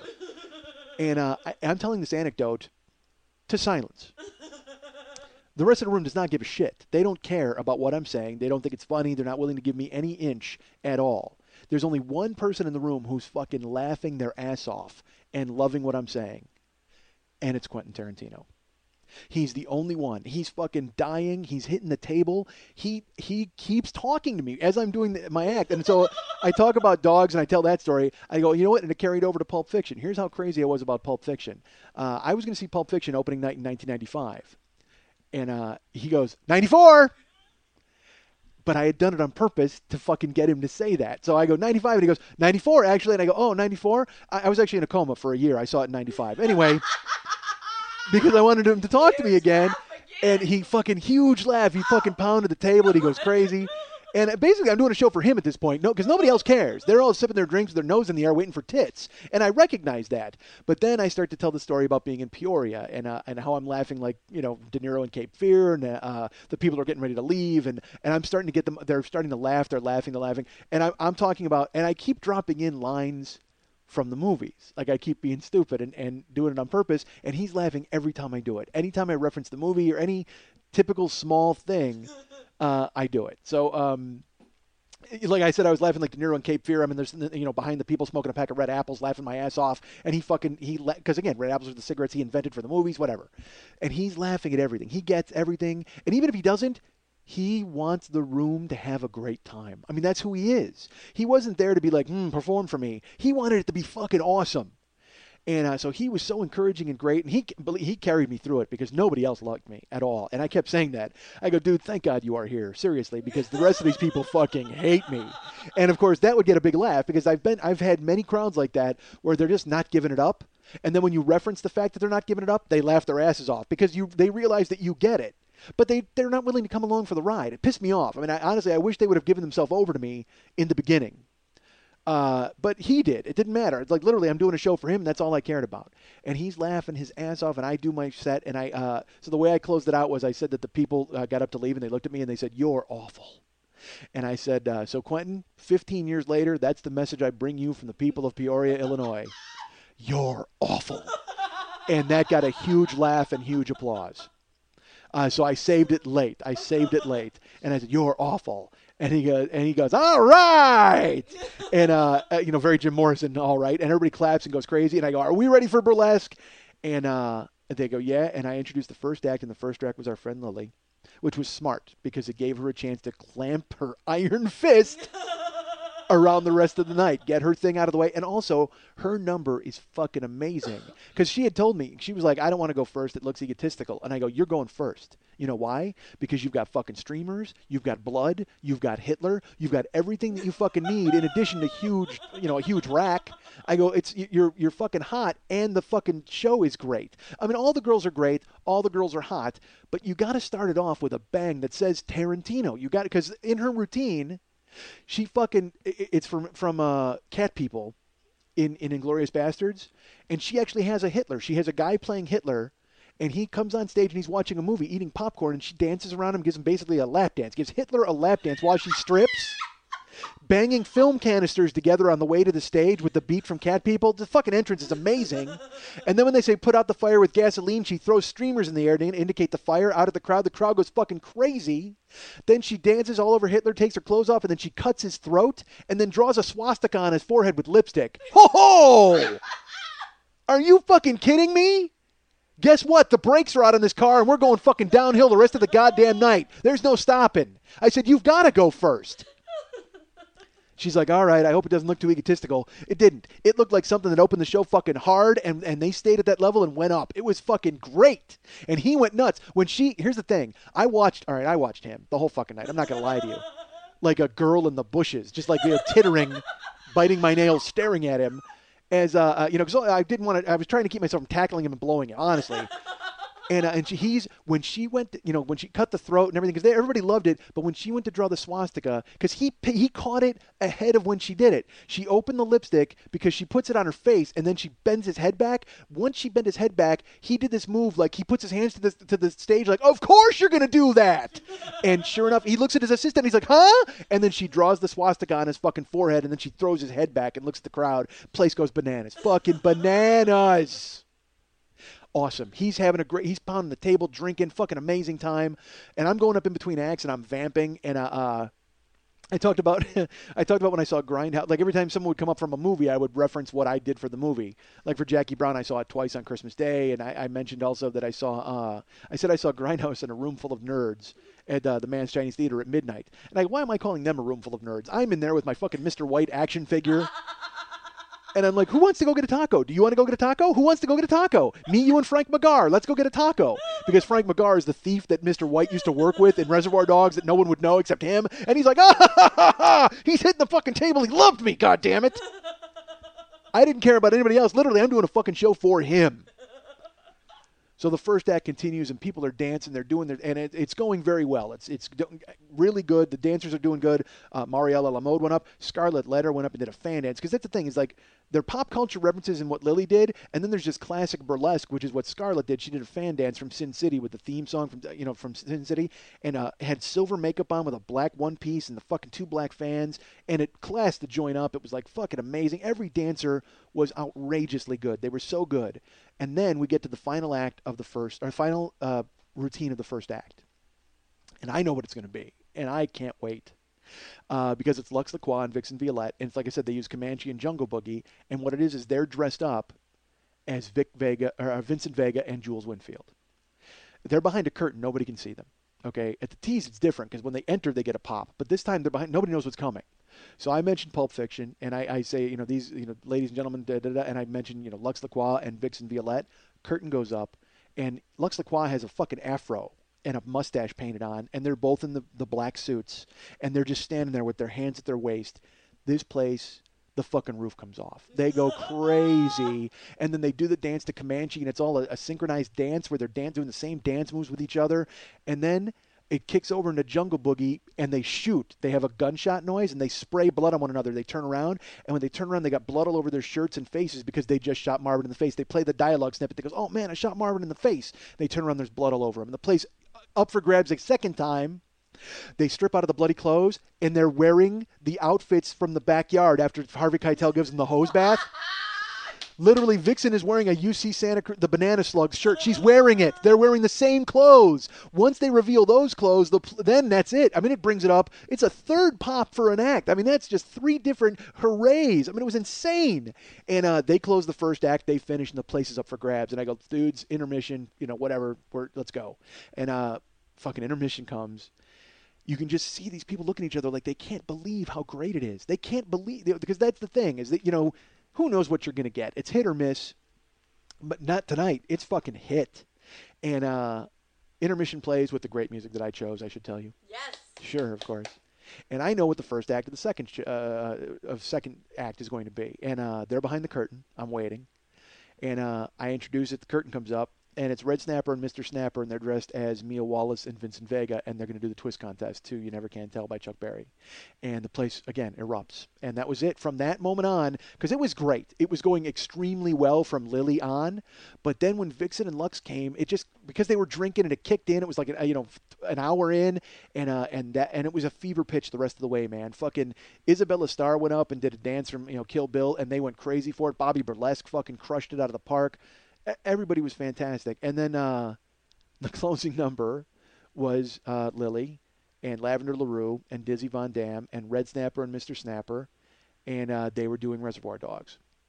And the thing is, they come up in the outfits, again, to the beginning of Steeler's Wheel. They get on stage. And then, Little Green Bag. They come up to Little Green Bag, like the walk in the beginning of the movie.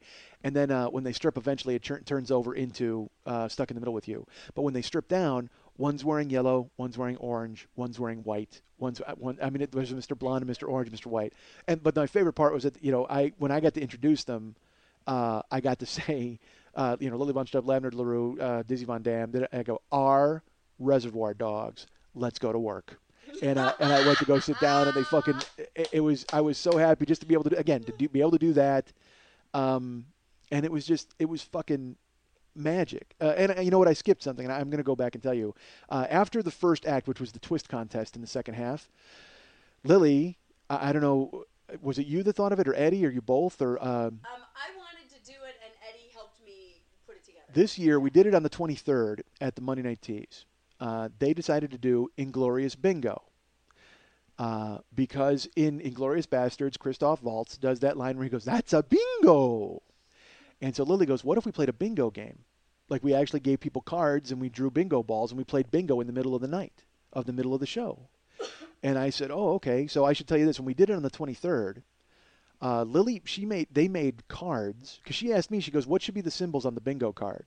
And so I gave her some ideas, and she had some of her own. And, it was like L Driver's eye patch. Is there any way you can put it on your Facebook page? It's on my Facebook. If you go to Lily's Facebook page, you'll see what it was. And they were all different. All the cards were different, except for one key similarity, and I'll get to There that. were 26 different cards. 26 different cards. Different ways to win bingo. Right. Okay, but not really. Okay, there were 26 different cards. No, because you can win in the B's, you can win in the I's. Right. All right, but I'm going to tell them. Okay, yeah. But so basically what happened was they made the bingo cards, and then they got a dauber, and they gave away free daubers and free bingo cards to everybody on the 23rd. Okay, who's that? They're all branded for the show. Yeah, they were all branded. They all said, they weren't just like fake. I mean, they said, Inglorious Burlesque. They were, amazing. And the thing was, if you won, there was going to be a prize, and the prize was buttons of the performers that Lily had handmade. She made fucking buttons. 575. Made 575 buttons. This was for the 23rd, okay? So she said to me that night, she's like, "Here's what you're going to do." She goes, "You're going to draw the balls." No, all right, I'll tell you this. We rigged it, okay? There were 26 cards, because what we wanted, it was very important, was I was going to tell everybody, she told me, just tell them that when it comes to That's a Bingo, if they win, they have to say That's a Bingo. Okay. Well, we had rigged it so every card had 26 different ways to win, but we knew the balls I was going to choose, and then we had rigged it so we knew what the last ball was going to be, and it was going to make everybody win, so then everybody could yell That's a Bingo. That's what we wanted. So on the night of the 23rd, she told me, she goes, "You know what?" She goes, you can just kind of make fun of this if you want, just go up there and just, roll your eyes and be like, "Oh, it's pie," whatever the fuck. And I was like, why would I do that? Like, but she was just she was alleviating me, because she knows that I tend to shit on stuff. So she's like, in my head, I'm like, why would I do that? That doesn't make any sense. So I wasn't sure it was going to work. I knew it was going to fucking work. I was so excited. I was afraid people were going to be like, "Oh, fuck." To me, it seemed so you put up self-defense against. That's what it was. But she put up a self-defense mechanism, so in case people shit on it, she had pre-shit on it. But I wasn't going to let that fucking happen. All right, I was not going to let that happen. So Monday night the 23rd, we went up to do Inglorious Bingo, and I made it a thing. I mean, I brought Eddie up, and he had the balls in the sack, and I go, all right, everybody, and I gave the big preference. I told him about Inglourious Basterds and Christoph Waltz, and that's a bingo. And listen to me, if you win, you can't just say bingo. You can't clap half-heartedly. We put a lot of effort in these fucking cards and the daubers, and if you win, there's a prize. I want you to yell, that's a bingo at the top of your lungs, and I want you to mean it. I mean, like, I sold the shit out of it because it was important to me. It was important to Lily, and I knew it was great. It was a great idea. So sure enough, we did it, and I pulled out, what it was that I would pull out. First of all, there was like a strudel. Yeah, it wasn't rigged we only had 5 balls that I was going to pull out, but the last ball was rigged. The last ball was going to be the ear. It was going to be Mr. Blonde's ear. And that would be the trigger that everybody would fucking win because the other balls would all fall in line with the 26 cards, whatever. So am I telling this wrong? Sets everybody up. Sets everybody up. Everybody would be sitting on Everybody was waiting for the ear. Yeah. By the time we got to it, everybody just needed the ear to win. They didn't know that because they all had different cards. So I'm pulling out, I pull out the key lime pie from Natural Born Killers. I pull out the strudel with the creme fraiche from, and the thing is the pictures were so cool, but you had to explain because someone's like, I don't have a strudel. Well, it looks like a burrito with sour cream on it. Oh, got it. So Eddie and I were having a lot of fun with that. We were telling people what it was, what it looked like. We were showing them pictures and helping them out. This is the night of the 23rd, I should tell you. Okay. And the bingo's going very well. And then finally, I pull out the ear. And I say, and it's the ear from Reservoir Dogs. And the whole bar goes, that's a bingo! Like they all yell it. And then they start laughing because they realize they've been had. But it was exactly what we wanted. It was this huge response. Everybody yelled at a whole bar because they were all excited. They're like, I'm about to win. All I need is the ear. And then I pulled the ear, and then everybody won. And they're like, oh, we all won. And sure enough, everybody got buttons. It was great. So cut to the night of the Tarantino show. We pass out the bingo cards, and we go, it's time for Inglorious Bingo. And I actually leave the little alcove, and I get to go on stage. So now I'm in front of the room. So I'm comfortable. So I go on stage, and I bring Eddie up, and we pass out the cards, and Tarantino was so excited. He's like, give me 2. I want to play 2 cards. So he's like, he's playing, he stands up, and he's got a dauber, and he's literally standing up, waiting for the balls. He's right in dead center.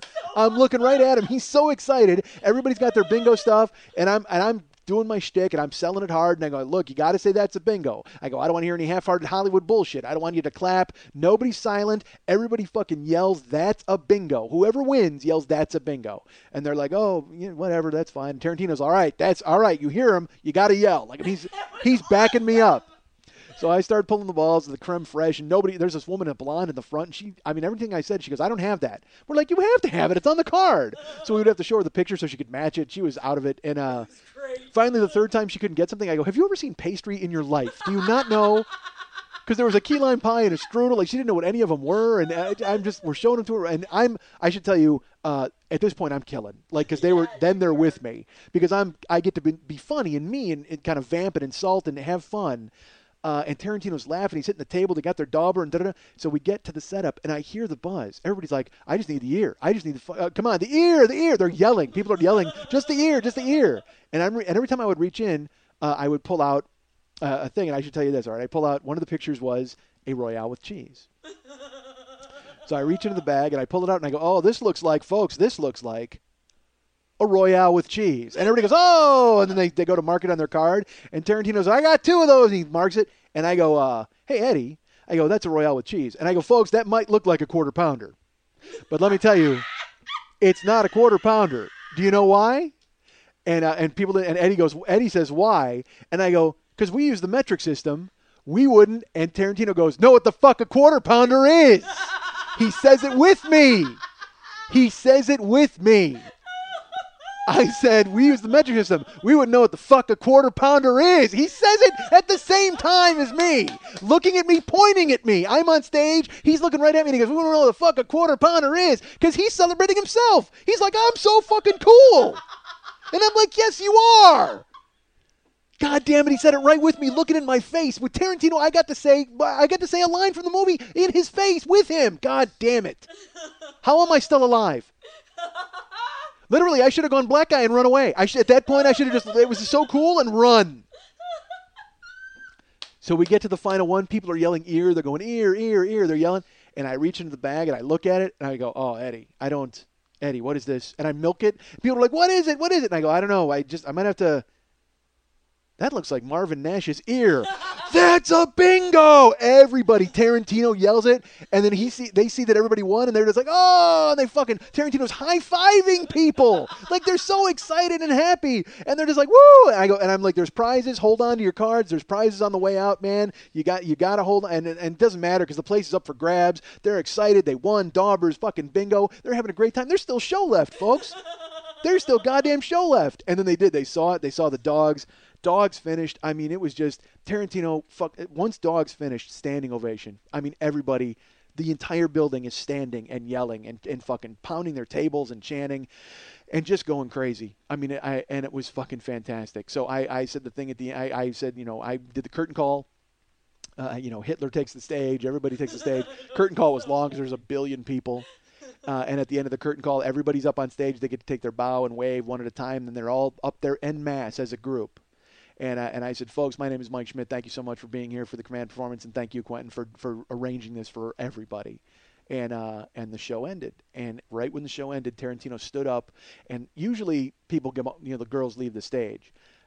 Once Lily came up on stage, because she's the last person, because she's the producer who put together this fucking amazing event, she waved, and then she leaned forward and waved to Tarantino, and he pointed at her and he clapped for her. Like, he stood up and pointed at her and clapped like he couldn't believe it. And then she went in the back with her cast, and they all took their bow. And usually when the show ends, then everybody kind of dissipates. Well, the show ends, the after-show music starts, people go to dissipate, and Tarantino goes, no. And he goes up on stage, and he goes, I want pictures. So he gets in the middle of everybody, and everybody starts taking pictures. Chris takes pictures. Everybody has their iPhones out taking pictures. I mean, it was like... It was so great because the girls are in costume and in makeup, and everybody's taking their pictures. And I mean, it was just fantastic, just the feeling and the fact that he went up on stage and wanted to do it. He wanted to meet everybody and touch everybody and just be like, "This is so great." And he turns around and he does this pose. You can see it on my Facebook page and on Lily's. And he just got his hands out like, "Can you fucking believe this is all about me because I'm the greatest?" And it's like, yes, I can, because you are the fucking greatest. And people are taking the photos, and I will tell you, I did not get in the photo on purpose because it was about the girls. It wasn't about me, and I wasn't happy because I wanted to kill, and I'm an idiot. I'm in my own brain, and I'm going to meet him. Believe me, he's not getting out of my fucking sight. But the pictures are about the girls. I mean, he doesn't want a picture with me in it, for Christ's sake. But then Eddie, Lily's boyfriend Eddie, looks at me and goes, "Get up here." And so I did. So I ran up at the end, and I'm in some. We haven't seen any with me in them yet, but I'm pretty sure I'm in a couple. I'm in a couple photos, which I'm looking forward to. And then it's people. He's thanking the dancers and stuff, and then he's about to go party, and he's not getting away from me at that point. So I walk over and I step right in front of him, and he turns around. Big guy, by the way. He's about as tall as me. Yeah. And I lean in, and he leans in, and I shook his hand, and I just said, I just have to tell you how important you are to me and how much you and your work both mean to me. I mean, I wouldn't be who I am without it. And he said, "You are fucking hilarious." And I said, "Well, you helped." And he goes, "You didn't need my help. You were fucking great. That was just fantastic." And I gave him the bro hug and a fucking handshake and let him go. And it was just to be able to meet someone who's influenced you, just to be able to meet somebody who means so much to you and be able to tell them what they mean to you. It's like when I met Eddie Van Halen. To be able to meet Eddie Van Halen and go, "Dude, I played your music at my wedding when I walked in with my wife. That's how much you mean to me." And to be able to hug him and have a fucking 10-minute conversation. It was the most successful night ever. I mean, it was unbelievable. The high I was on from San Francisco the previous week was going away. Because now the work starts where I have to make the show into a real show. I have to whittle it down. There's a lot of things I have to do. So I won't be on. The buzz was starting to fail me a little bit, but man, Sunday just brought it right back to where I was like, I felt like I was in the entertainment industry. I felt like I was in the business. You know what I mean? I felt like that there's a future in this. And I know Lily felt the same way. I mean, it was amazing for you. It had to be the greatest night, certainly of your burlesque producing life, right? Absolutely. Yeah. It was amazing. And he fucking hung out with us for 2 hours and talked. That was the thing. He went up to every performer and was like, "Oh my God, I loved this, and that was amazing. And, you chose that song, and I can't believe that you used the donut. And, oh my God, it was so hysterical when you did this." And I mean, I said to him, to be able to perform it for you was fantastic. To be able to perform it for you with half of the people who've made films with you was fucking phenomenal. That was the thing, is there were producers there. They all knew it, and it was just, oh, fuck, it was awesome. Yeah, because it was a night celebrating all of the stuff they've worked on and all of the stuff that they know by heart. And quite frankly, we were celebrating the guy and the material that gave them all their position in the industry, essentially. Absolutely. I mean, a lot of the producers, a lot of the writers, a lot of the people that were there are there because of him. And he's backed their projects, or he's been involved, or he's personally chosen them. And so it was a celebration of everything that's made them what they are. And it was pitch perfect. I mean, it could not have been better. It was fantastic. The only thing that I will tell you, my one disappointment is I had to leave. I unfortunately, again, had to leave and go sit at a graveyard desk and stare into space and go, did that just happen? Did that really happen? And then I found out afterwards that Lily hung out till like 1:30 in the morning with Tarantino. Eventually, it's just her, Eddie, Tarantino, and another guy. And Elvis Mitchell. And they gave him, and then they signed a baseball bat, and they all gave him an autographed baseball bat for his collection. And it was just fantastic. It was so great to know that Tarantino's got that, bat with all the signatures on it, and it was fantastic. I mean, it couldn't be stopped. You know what I mean? So to be able to see a live interpretation of something that I love so much, to be enjoyed, but the guy who's created things that I love so much, and to realize how far we've come. Because you know what? I sat in that room. I saw these people celebrate everything that has made them what they are, and I saw a guy that I love, and a guy who's created everything that I love, and a girl that I love, put on an amazing show for a guy who's so important to me. And you think, 60 years ago, people are around a fucking 10-inch box watching an old man do sit-ups.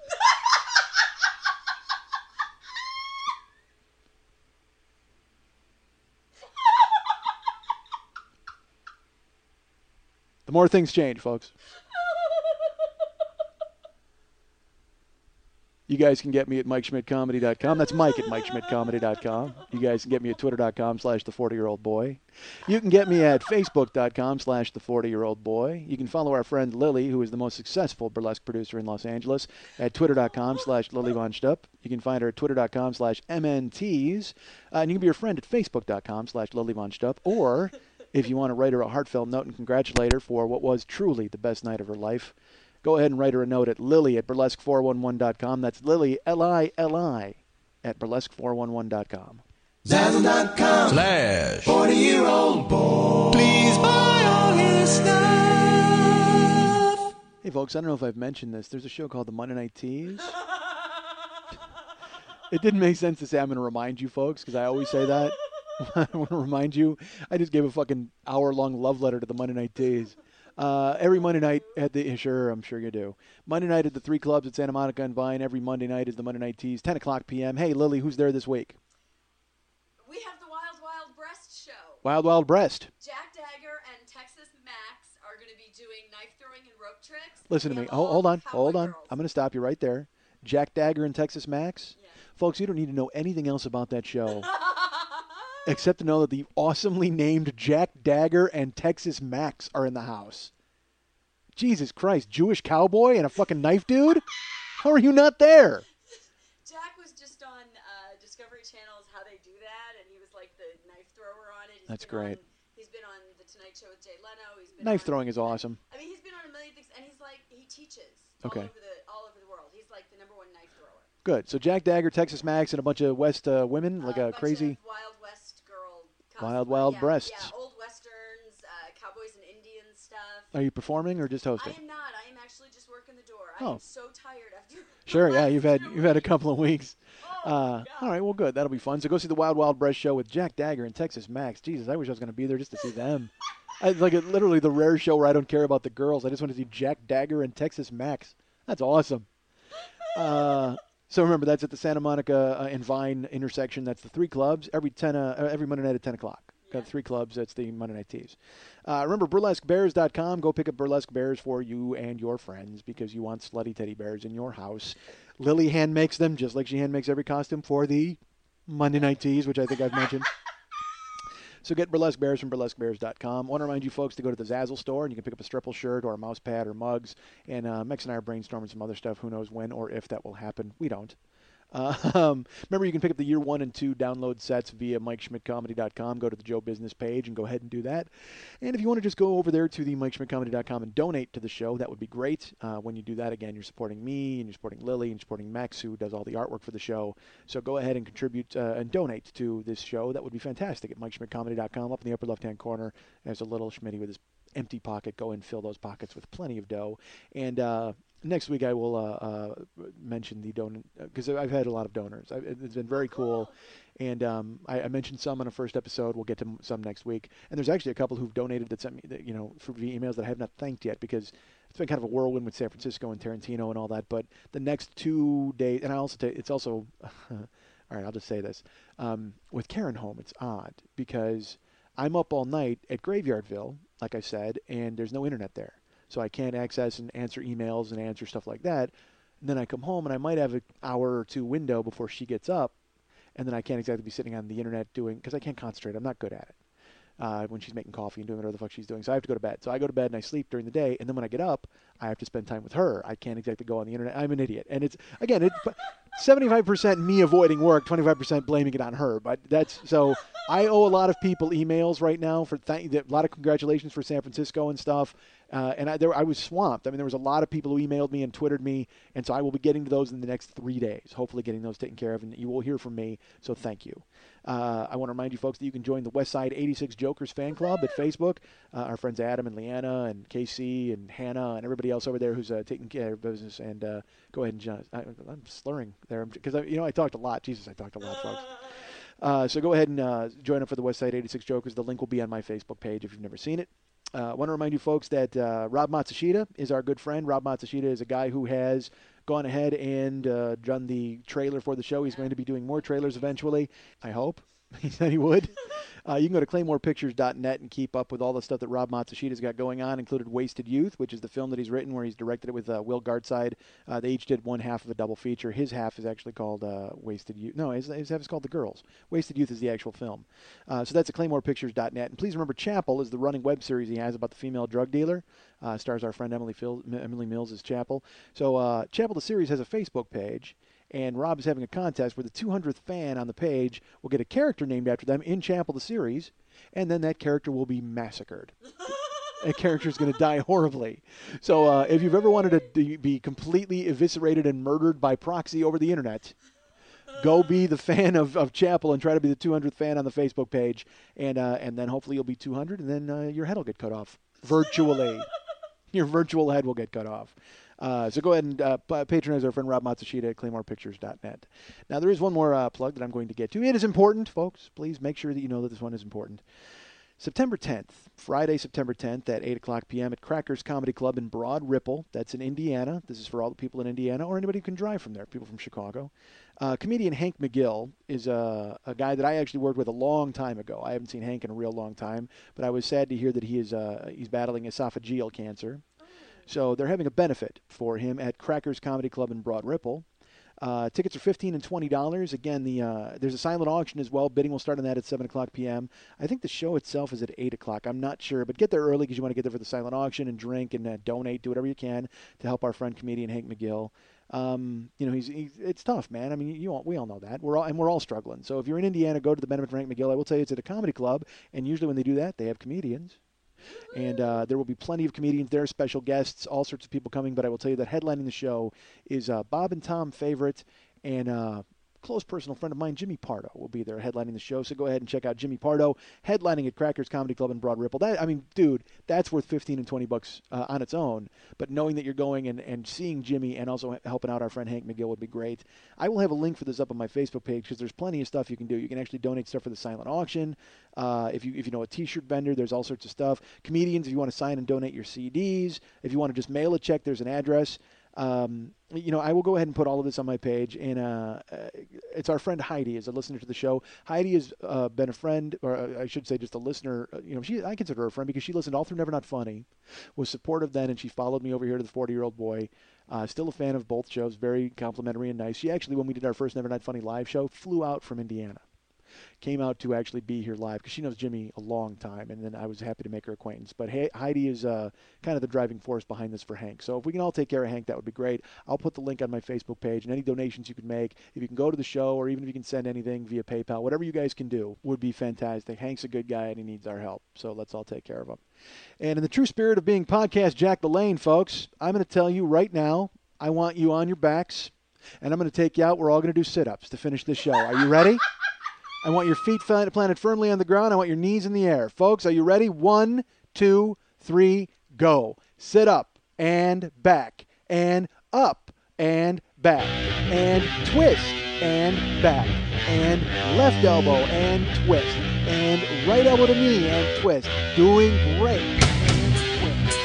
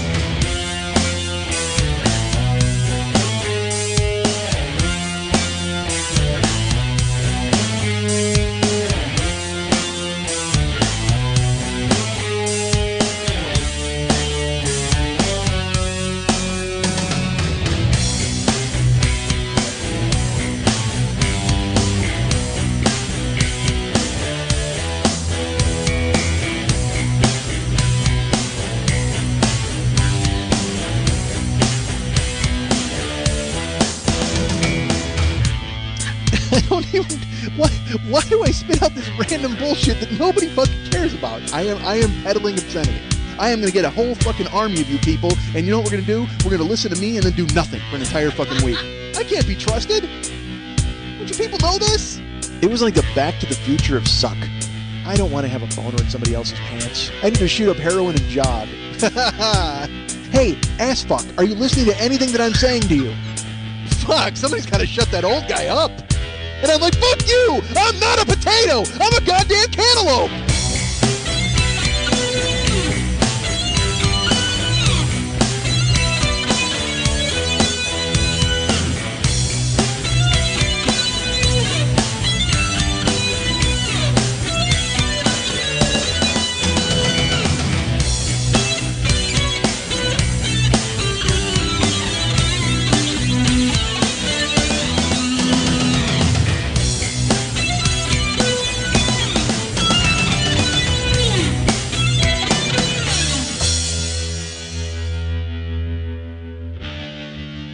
Hi, Mike. Hi, Mike. Hi, Mike. Hi, Mike. Hi, Mike. Hi, Mike. Hi, Mike.